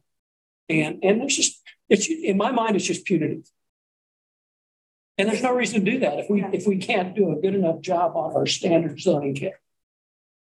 Because I mean, we would really rather come in. We would really rather come in with standard zoning categories because it's so much easier. If you can rezone and not have to jump through all the PD stuff. Yeah. And that all by itself is enough incentive to just. I kind of see the PD though as maybe not being for commercial developers and engineers and builders, but people like, so full disclosure, I live in Delaware's 3 Commons, which is a co-housing community. And it was started by just a bunch of people who were just kind of quasi-hippie and were like, let's live together, man. And it's not nearly as hippie as I thought it was going to be, but it's just a bunch of people. None of them are developers. I think one was maybe an architect. This is years before I showed up, but they were not what we would typically call developers, but they did develop a property and they had an idea that didn't fit neatly within the bounds of what we call acceptable housing. And they had to get a PD to make that happen. So I feel like it's sort of the ideas lab almost, right? It's the weird stuff like we want 0 parking on site and we just want it all to be one big garden with houses in between.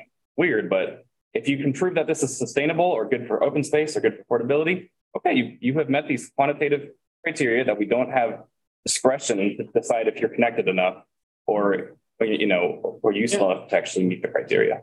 But that's a great idea because I think what we ought to do is take that project and then take the latest one we just took through, so they're like 20 years apart, timeline, and figure out how we can do both those 2 projects under a standard. Yeah. I agree too, but like Brad was saying, we haven't even imagined what these might look like, right? Like if you talk to somebody in the 80s that there's going to be a place with e-bikes, be like, I'm sorry, what? Mm-hmm. People would have no clue what you're talking about. Or like, we need places to charge our cars with gas. Like people would have no clue. We don't know what's going to happen in the next 10 to 20 years at all. Which we need to add e-bikes to your definition of bicycles. Sure.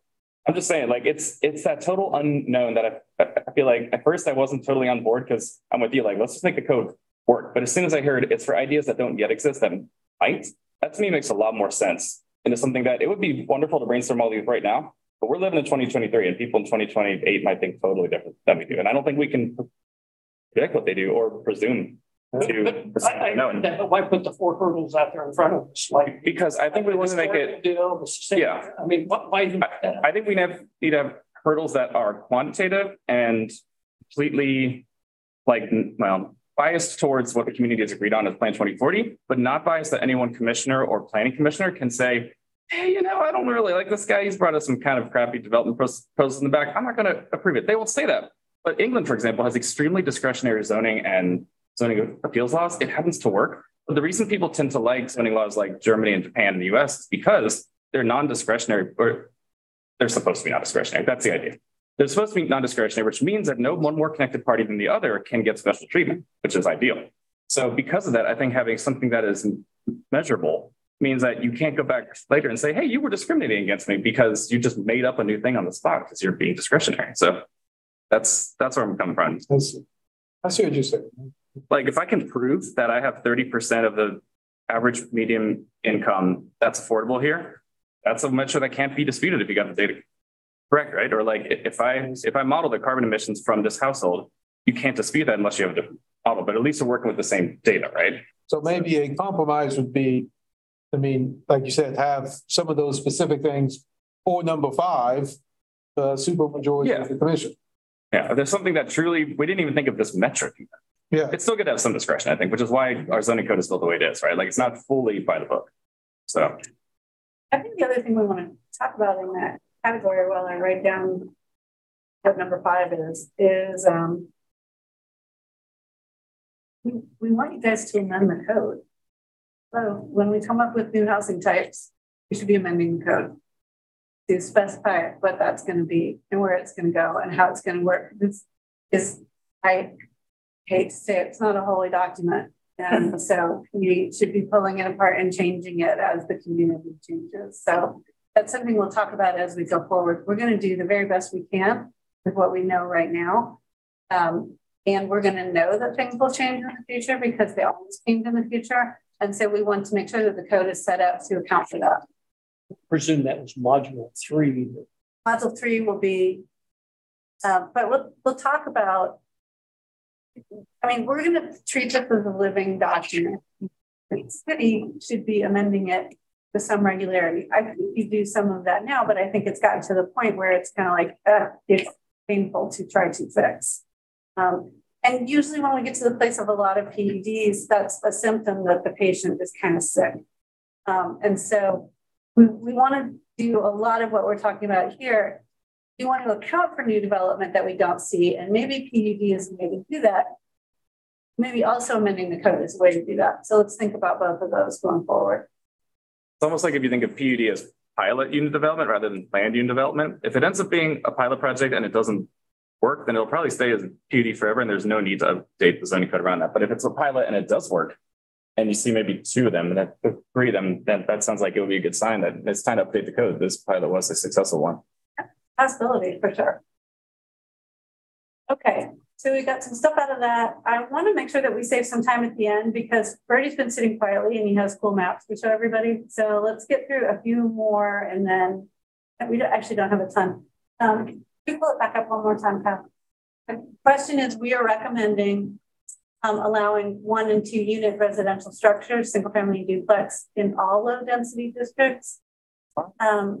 We want to talk about whether or not that goes far enough. I'm sure many of you have heard that there are communities across the country go forward. I think I'm going to skip that one. Yeah, we're on this one. We'll go back to that transition one at some point. Communities in the country that are saying we don't have single family zoning anymore. They still have single family development. They're not wiping that out and replacing it. And I know that you are an excellent representative of your neighborhood, but also the community as a whole.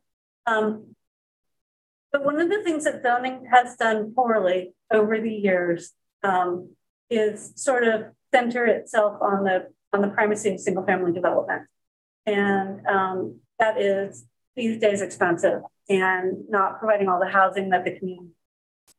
So one of the ways that we can allow changes in that is allow more types of either attached residential, so that could be duplex, triplex, could be townhomes, allow ADUs in more places. And I know someone in this room is thinking ADUs are not a cheap thing to build and they're not a fix to affordable housing. And I agree that affordable housing or greater density comes through lots of tools. And so we're exploring what the range of our tools could be. So if we go to Lawrence, and don't worry when I say we, I mean Brody and I, you guys don't have to take the shots on this one the first round, and we say single family is fine and it will stay where it is and the zoning will stay where it is, but someone could come in and build that top bottom duplex and that should be okay. And we could guide it through design standards. How do we think this will play out? It's not played out well historically. I mean, we've tried what, four times to allow ADUs in slightly more dense residential districts, and I wasn't here for the first 3, but the 4th one was delayed due to COVID and never got back up. So it's right now. It got handed over when we started the project. That's kind of what I figured. Yeah. Yeah. I do think it's a different time though. I sure hope so. I mean, the landscape has progressed. The housing crisis has gotten worse. COVID has made things very different in terms of how we live. I'm sure hoping more people are coming on board, but I don't know. I feel like we're more open, but we certainly see when any mention of density in any affordable housing project, there's neighbors that are all against it. So I think some of that is just showing what this looks like, because there's a fear of the unknown. And having even some pilot not everybody. Yeah. But fear, fear of the unknown, of seeing that big nasty duplex of 4 bedrooms that you don't want versus something that looks just like a row house but allows, or we see a lot of the reality is we don't see big families anymore either, right? So the market has changed for that. And we're seeing that most of our lower income or moderate income families do not have 5 people in them anymore. So they don't need that kind of space. So we really do have to, what we thought of as a single family house, can be much smaller, right? Or different shaped, or row houses that you don't have a side yard because no one really wants to mow their yard anymore. They want to be downtown doing something fun.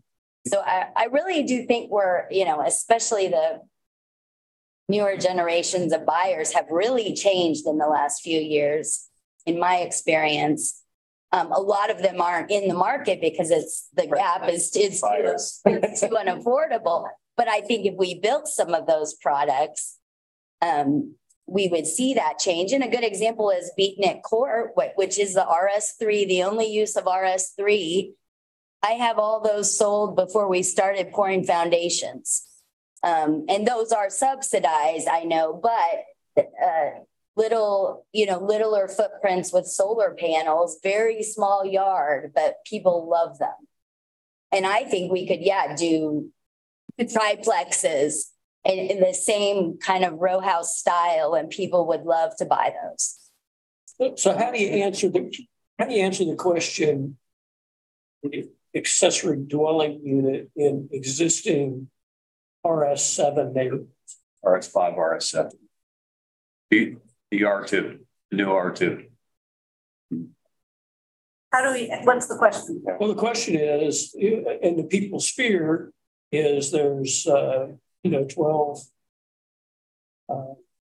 RS7 lots, and one person in that neighborhood decides to build an accessory dwelling unit in their backyard. So we have the conversation. That's where the fear, that's the fear. Yeah. So fear is the fear that they're adding more people, or that they're adding a structure, or that it's changed? Going to reduce the property values in their neighborhood. It's going to increase the traffic on the streets. Yeah. They don't know, you were talking before about the street visibility of this nice row of houses, and then you stand in the backyard and you look through all these backyards, and now all of a sudden you have a 950 square foot house sitting right there. Yeah. So what I think is interesting is people react differently to that as a mother-in-law suite. If I were putting my mom in there, my neighbors may react differently than if I were making a rental out of it. What we tend to do is encourage people to look at the whole site as a bubble. I mean, I could have a family of 10 kids, and I would have that many cars and create that much traffic, and probably be even more annoying when they're all teenagers. Or you could convert the second floor. I could do an internal ADU. And when we talk to people about ADUs, everyone immediately jumps to it's a detached unit. And here, probably people jump to, and students will live there. So we have a lot of assumptions likely going on in that conversation. So what we have tried to do in communities where, we have a split, where some of the community really wants to see ADUs and some really don't. We remind them that, first off, it is not cheap to build an ADU. Many people who are excited about ADUs, when you survey them about, would you do it? When would you do it? There's a lot more excitement about the idea than I would do it. And I would probably do it 10 years from now. So the numbers don't come out that way. But this is a place where we try to use the modeling also to show, and we've done in a community, here's your neighborhood. So, you know, you could have 3 external detached ADUs. You might have, you know, 2 more internal ADUs. This is what it would look like. It's housing conversations take a long time. Yeah. And so if we want to start this conversation or carry on where it's been, we probably want to get it out to the public in July when we start doing the rest of this. Yeah, I'm not opposed to the idea. What I don't have is tools to adequately discuss. To make sure, I think we want to make sure that we're all having the same discussion first and foremost. And then figure out what some of the places are where people are concerned. In defense of my neighborhood, absolutely, we've accepted the most density in the city. Okay, and we've accepted it pretty well. Yeah. And a lot of what we've done is have existing houses subdivided. So the house that I lived in was an up-down duplex, you know, at 1046 Ohio. We put in special abilities for existing structures that were over, I can't remember, 5,000 square feet or something. I mean, we have some big houses and we said they can do different things in our neighborhood. So I think,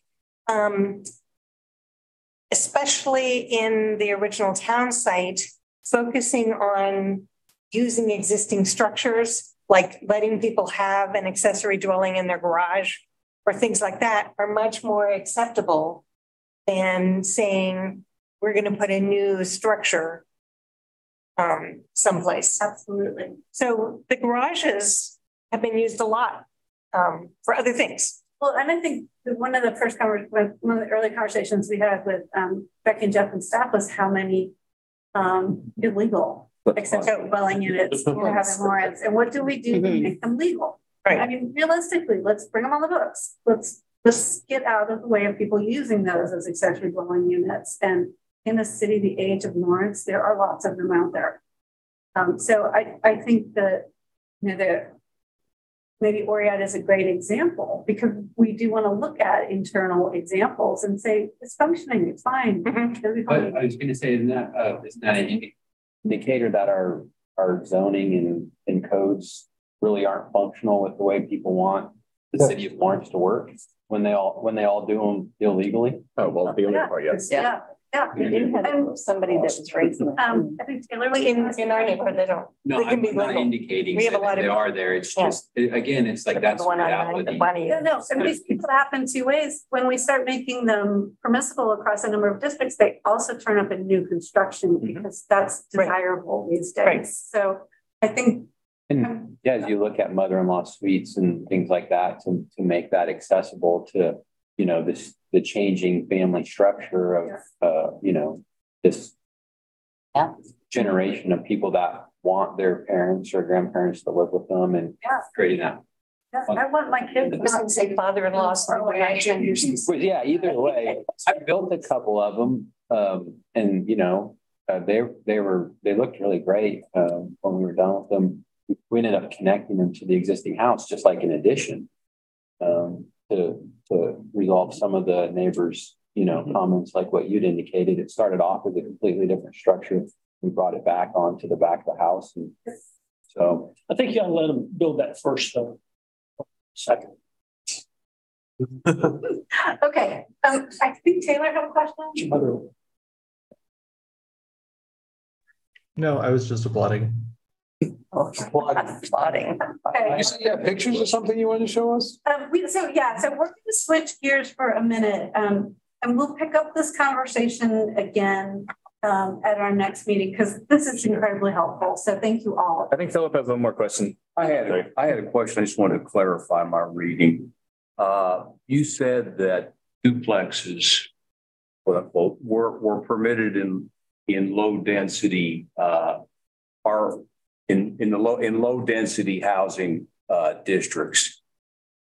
Is my reading of your table correct when it says that in R2 duplexes are only allowed by special permit? That they're not permitted by right? My reading either I didn't see the right thing or I just want to be clear on that. That's the way I. Okay. I think you are correct. Okay, good. That's what I thought. Don't put I can't remember at this point if I wanted to ask you guys first or put it in the table first. But it sounds like before we release the draft, we'll put these in the table for at least duplex and the R1 and R2. Well, I think that's a very good topic for conversation. I haven't heard it specifically. I mean, are you looking for a consensus view? I'm curious to hear it. So you're thinking you're going to change those S's to P's.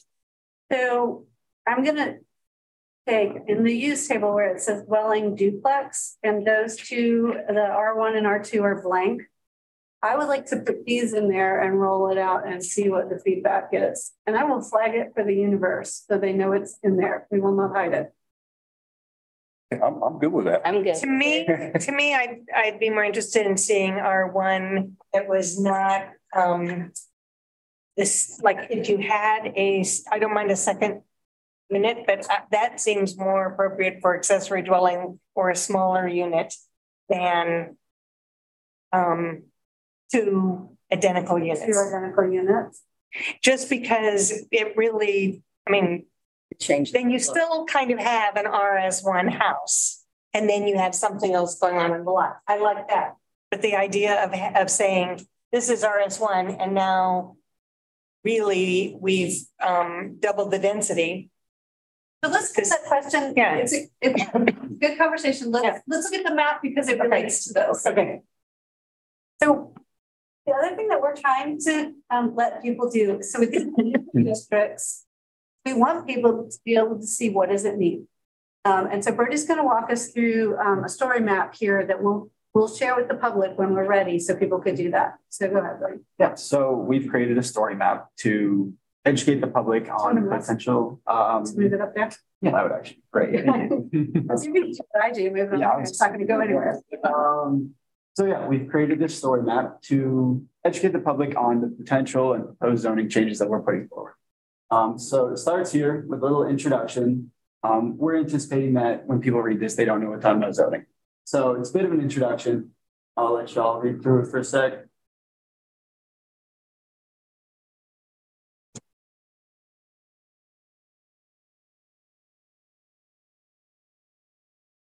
So after the introduction, we go into this slideshow. It's not quite showing up the way I want it to, but close enough.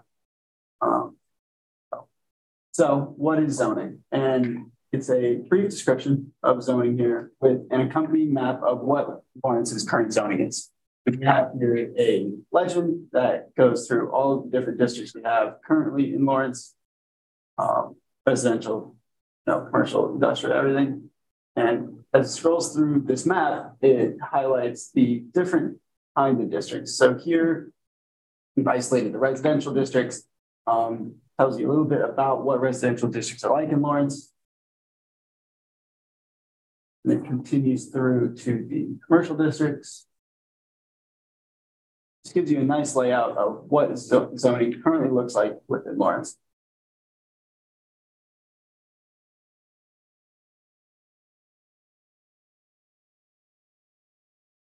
Industrial.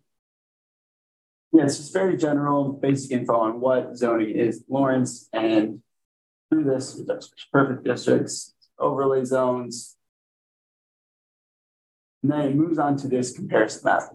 So the map is intended to explore the draft proposed adjustments to zoning districts in Lawrence. Is not official zoning remap.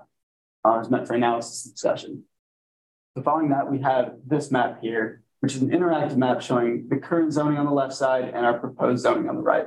So from here, you can zoom into whatever parcel you want, see what your current zoning is. You see, so here we have an RS7 district. RS7 districts would be rezoned into R2. So you can use this map as an informational tool to inform yourself on what zoning is, what you can expect to see as a change. You could go here to and actually, does anyone want to give an address we can look up? 334 Florida. 334, what was that? Florida. Oh, you have to type on this. Oh, you're right, I can't do that. Yeah, we go here, we'll show you that, click on this map parcel here. Click, you're currently zoned as RM24 there, and you'll be rezoned to MU or MU4. And you can do that for any parcel within Lawrence. And it's just information. 740 Rhode Island. Yeah. This is going to be fun. This is. Just needed some zoning entertainment. Yeah. Oh, yeah. Yeah, same in business RM24, you will be an MU4. And from this, you can go into the code, see what that will look like through an MU4. So we can open up commercials. So I think from this, you have to go, we're not linked to the draft, are we? Yeah. This is not linked to the draft. Okay. But we're not quite that technological. Oh, no, but I meant.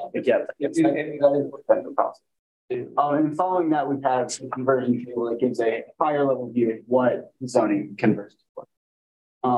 Following this table, we have a link for some public input. Let us know what they think. It's not a survey, but public comment. And a link to the project email where they can send any personal comments. Yeah, That's very cool. Informational link to the. Yeah. Thanks. Forward to it. Any input on things you'd like to see in this page, any changes, things that the public would be receptive to? And then, go back, the two charts side by side, that's the old and this is the new. There you go. Current is on this side.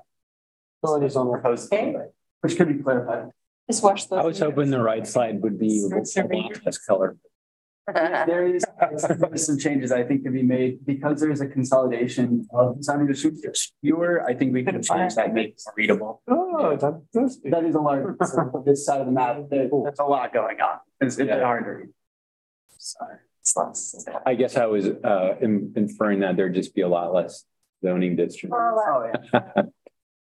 There are some things I think this is aligned a little bit now that I'm looking at it, but what we want to do is for people who feel like they want to know what's going on with the conversions and the mapping, because most people's relationship to a code update is what's happening on my property.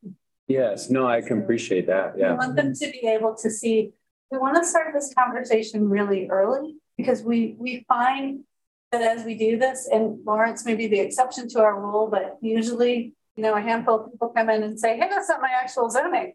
And what you're converting me to isn't right either. And so that's an opportunity to start having those discussions. But this is kind of an entryway into more mapping, looking at Lawrence. We think after we roll this out, we're next working on a density map. And we want to start looking at what those densities are and what would it look like to increase those densities in some way. We're also taking a look at neighborhoods across the city, what the existing density is, so we can help ground people. Like, hey, I know you sound completely afraid of 24 units per acre, but guess what? It exists right here, and you're totally fine with it there. Are you going to do density of dwelling units or density of people? Well, it could be both. Okay, and that discussion we had earlier about the vast amount of different building types, different densities, that will be shown. You might have a top-down duplex, you might have a side-to-side duplex, you might have a multi-unit of 24 to 32 units, and that will be shown within the density map as comparison. Like if you're moving from one of these lower residentials to this is what you could possibly see. Is there available data to do person density as well? Because I think when a lot of people think density, they think like crowded tenements in the Lower East Side or Hong Kong, where there's truly a lot of people in one dwelling unit. Whereas density of dwelling units is like, there's a lot of maybe 2-bedroom apartments, a lot of 1-bedroom apartments with just one person in each of them. And, compared to a 10-person family in a house, like it's actually maybe lower density of people in some cases. It just sounds scarier. Yeah, just how they interpret the word. Yep. In the worst way possible. I have one more question. Perspective mapping. When do you anticipate that you will have the street widths associated with this, if that's going to play into parking concerns, requirements for off-street parking in established neighborhoods? Right now, based on my reading of what you produced, that you have a street width criterion in there So when are you going to roll that into this piece so that people can understand the connection between potential parking issues and changes in housing form? So we do parking in our second module. So that'll be the next chunk of drafting that comes out in, I believe, late August, early September. We don't do street widths in the zoning code. In subdivision standards, they are. Okay, so we don't change existing street widths in the zoning code. So you reference street widths in the ADU specs. Okay, so the ADU specs are probably carried forward from the current regulation. So that is something that we can talk about. So I didn't like but the rest of the full-on design piece that will be coming in the next chunk of drafting. Okay. Okay, so we're at 5:01 and 6:01. 2 hours is completely inadequate to have these discussions, but we've got more coming. I'm going to look to our chairperson. Do you want anything else to happen? Do you want anything else to happen before we go public? Do you want to let the public start chewing on it and we come back as a group and keep going? It's draft until the end, right? And then it gets adopted and then it can be changed again the next day. So, I mean, I guess, not just me, I'm open to this. I mean, yeah, I would rather, I think some of the things we've talked about, I mean, I'd rather see some, like, for example, provocative sort of things to get people's attention, to get what the feedback is. I mean, and we're going to come back and hear that feedback. I think the natural reaction is, I mean, some of the things I think we said here today pushes you a little, I mean, I don't know, a little farther. it does. Than you were there. I'd rather see that go out to the public and see if, you know, some neighborhoods come back and say, that's never going to work. Whereas opposed if they see something like, oh, my neighborhood's not changing, I'm not going to say anything. I mean, I'd rather see a little bit of that. That's my opinion. I'd rather push that and then see what we get, and then we can come back and talk about it. And then I think other people are going to say, I'm okay with that until I see the parking standard. And then when I see the parking standard, then all of a sudden, you know, now I'm going to be interested. So I still think some people look at this and go, that's okay, as long as there's a parking standard. And then when we pile it up, I mean, I think we're always going to be coming back talking about module 1. When someone sees module 2 and how it interacts with module 1, they might have an opinion that they didn't have the first time, or vice versa. So yeah, again, I think that also has to be the message, which is this is a process. Yeah. And eventually the whole thing's going to be adopted, but you know, let's be part of it. That's my thought. Anyone else have thoughts on that?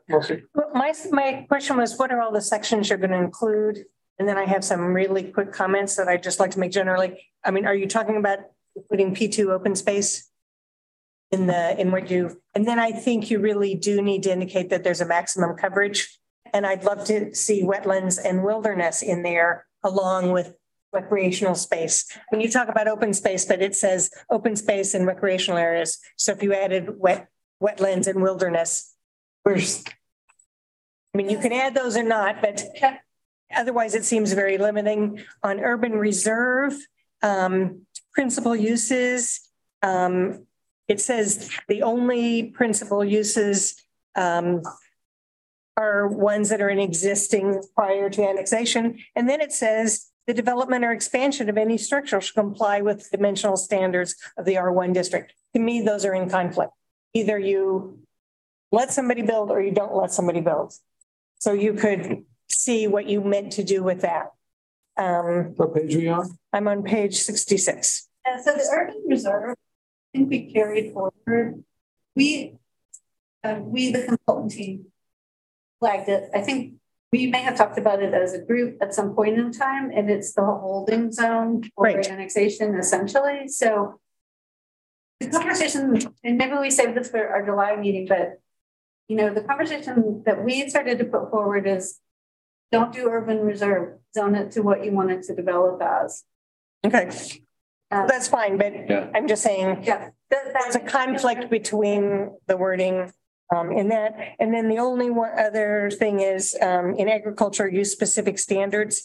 I like the way that you divide them, between structures, maintenance, excluded animals, but you do that really just for small animals and not for like fowl. And you could do the same thing. You could make those much more consistent in the way they're.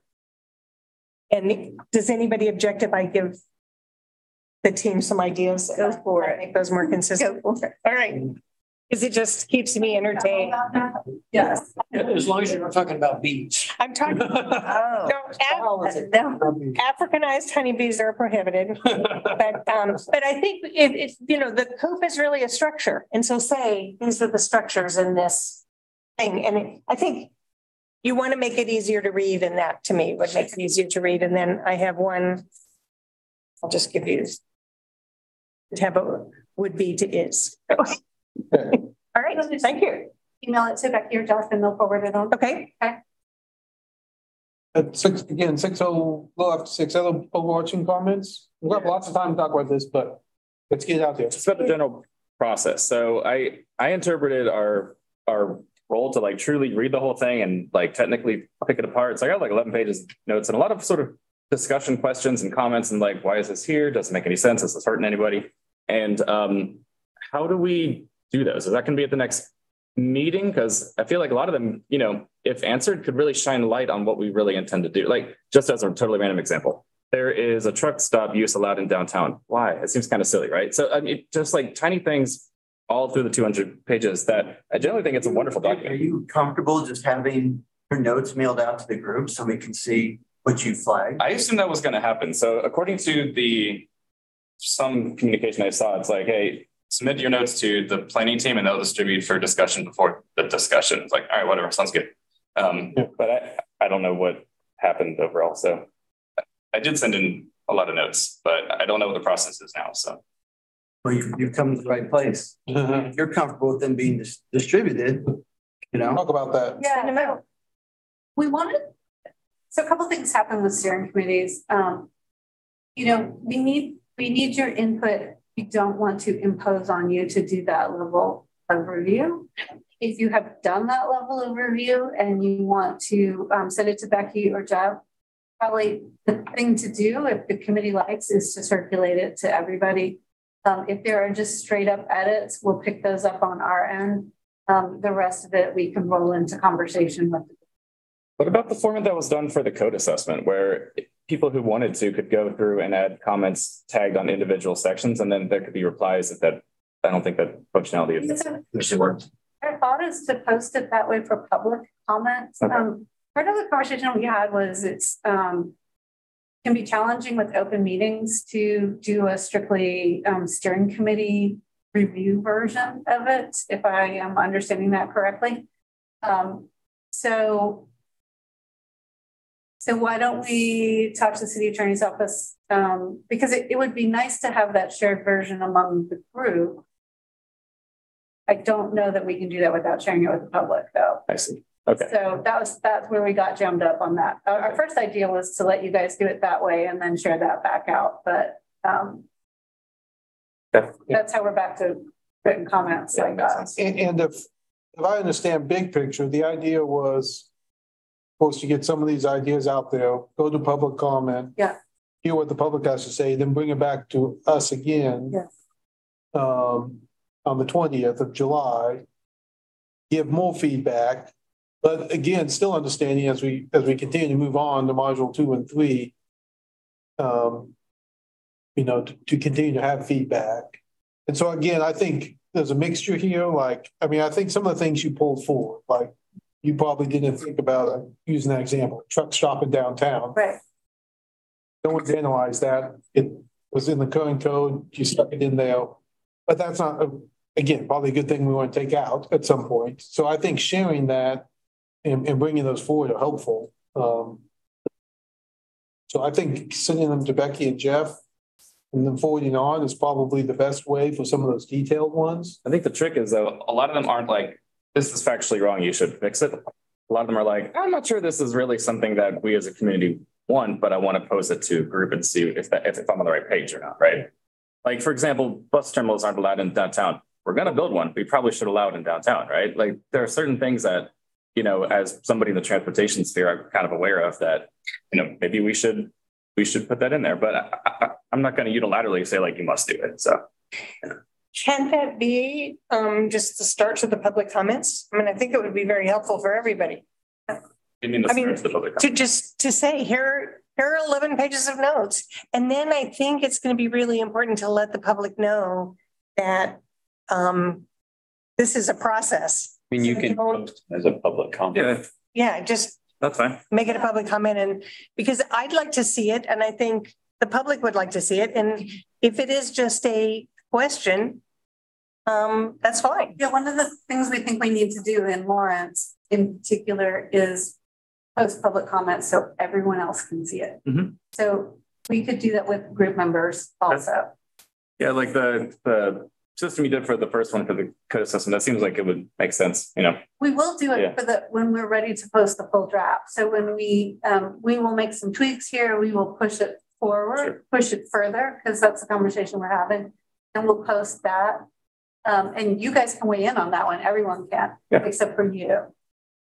And you're going to. So we will do it that way on each of the drafts when the steering committee decides it's ready to go to the public. Okay. But mine are just going to be, mine are really edits, not changes. I mean, mine is just. It's any foul edits, we'll just put in. That makes sense. Real quick, the ADU code was not looked at, has not been updated. Has not been updated yet. So that will go out. It will go out, but flag it and say, yeah. I mean, we want to do where Brad is. Do we want to make that a little more forward thinking at this point? Okay. Definitely flag. Are you guys good? Definitely flag. Lawrence, is that going to be what happens?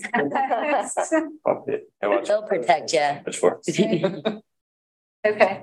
No, I honestly think we'll have a different reaction this time, but maybe I'm optimistic. So when you send out the drafts to the public, I really feel like that you need to put some cool pictures. And I mean big on pictures, because we can look at these little diagrams and clearly we talked about how they are maybe not representative of all the different uses.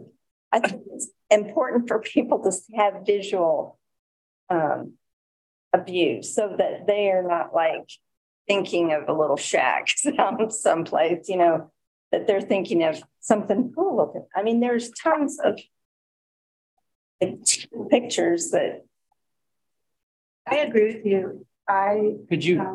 We could add some. Could you do like an addendum, like instead of it being in the code, like add 3 or 4 pages for each building zoning area that say, hey, these are potential options of what a building could look like, but not actually incorporate all those in. Right. It didn't have to be in the code, just like an addendum. Yeah, I think it or something. For public comment, what we can do is add it in as comment. And I know you guys can't see what's in my head. We can add it in and say this isn't regulatory. This is to help everyone picture what we're doing here. We would need to have a discussion as a group later about whether or not those pictures stay in, because we find that people read them super literally and they go, it's got to look like that. I want it to look like that. And then you're like, well, it doesn't actually have right. So we can do it for this round. We'll talk about it again for whether it stays in or not. Good. Okay.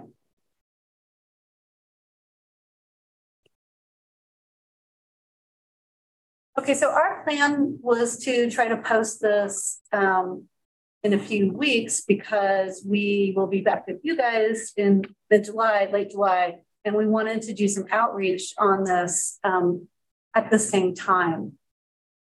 So what I think might work is if you make our changes from this draft to the next draft in Redline or in track changes, and share that with the whole group, and then just ask for a survey of, are you okay with it going out like this, knowing that we're still in discussion about all of it? Does that, and if anyone has complete heart failure about something, you'll scream, stop the presses, and let us know. I may have heard wrong, but Brad, it sounded like you were leaning towards just, it's good enough. let's just Well, I get it out. think make a few, no, but I think we want to make a few more I'm gonna push the envelope a little bit on Yeah. this stuff. from what we saw today Okay. for what goes out. Yeah. Again, I think what you want to say is these are, you know, drafts. I mean, you've done that, some of that, you know, the drafts and ideas. Let's hear your feedback on that. Yeah, I think I'm asking, does the group want to see it again, or should we push it a little further, put it out, and then we'll come back and talk about it? What's the preference? I'm okay with you. We're fine, or I'm okay with you changing it and pushing it out. Okay. Again, no one's asking the public to say this is the final. This is, we want your feedback on this. What do you think? So pay attention to what we're up to here. I think if you make a few of these changes, push it out, and then let's see what the feedback is, and then we'll be able to also see that as whatever you push out. And again, come back and make comments. And if we don't have enough time on July 20th, you know, again, we'll keep going. Just want to say thanks. Thanks. I never know how this conversation is going to go. And it's exciting to actually say this wasn't enough. So, and to help start narrowing down some of our caveats, some of our, it's not going to fly here.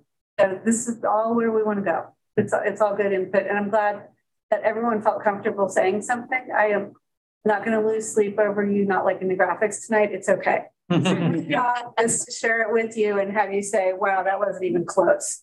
So we got it. We'll go make changes to it. Thank you.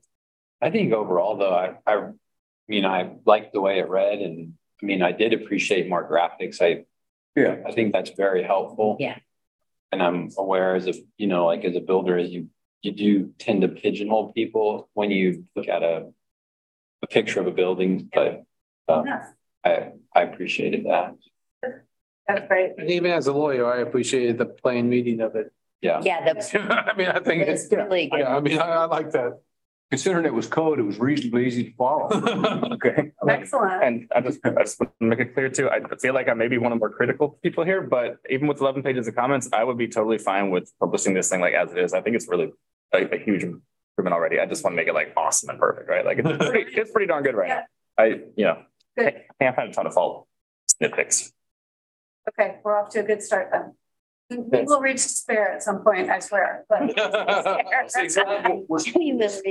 thank you all. Thank you everyone online. Appreciate it. Becca asked, she said, Otherwise, I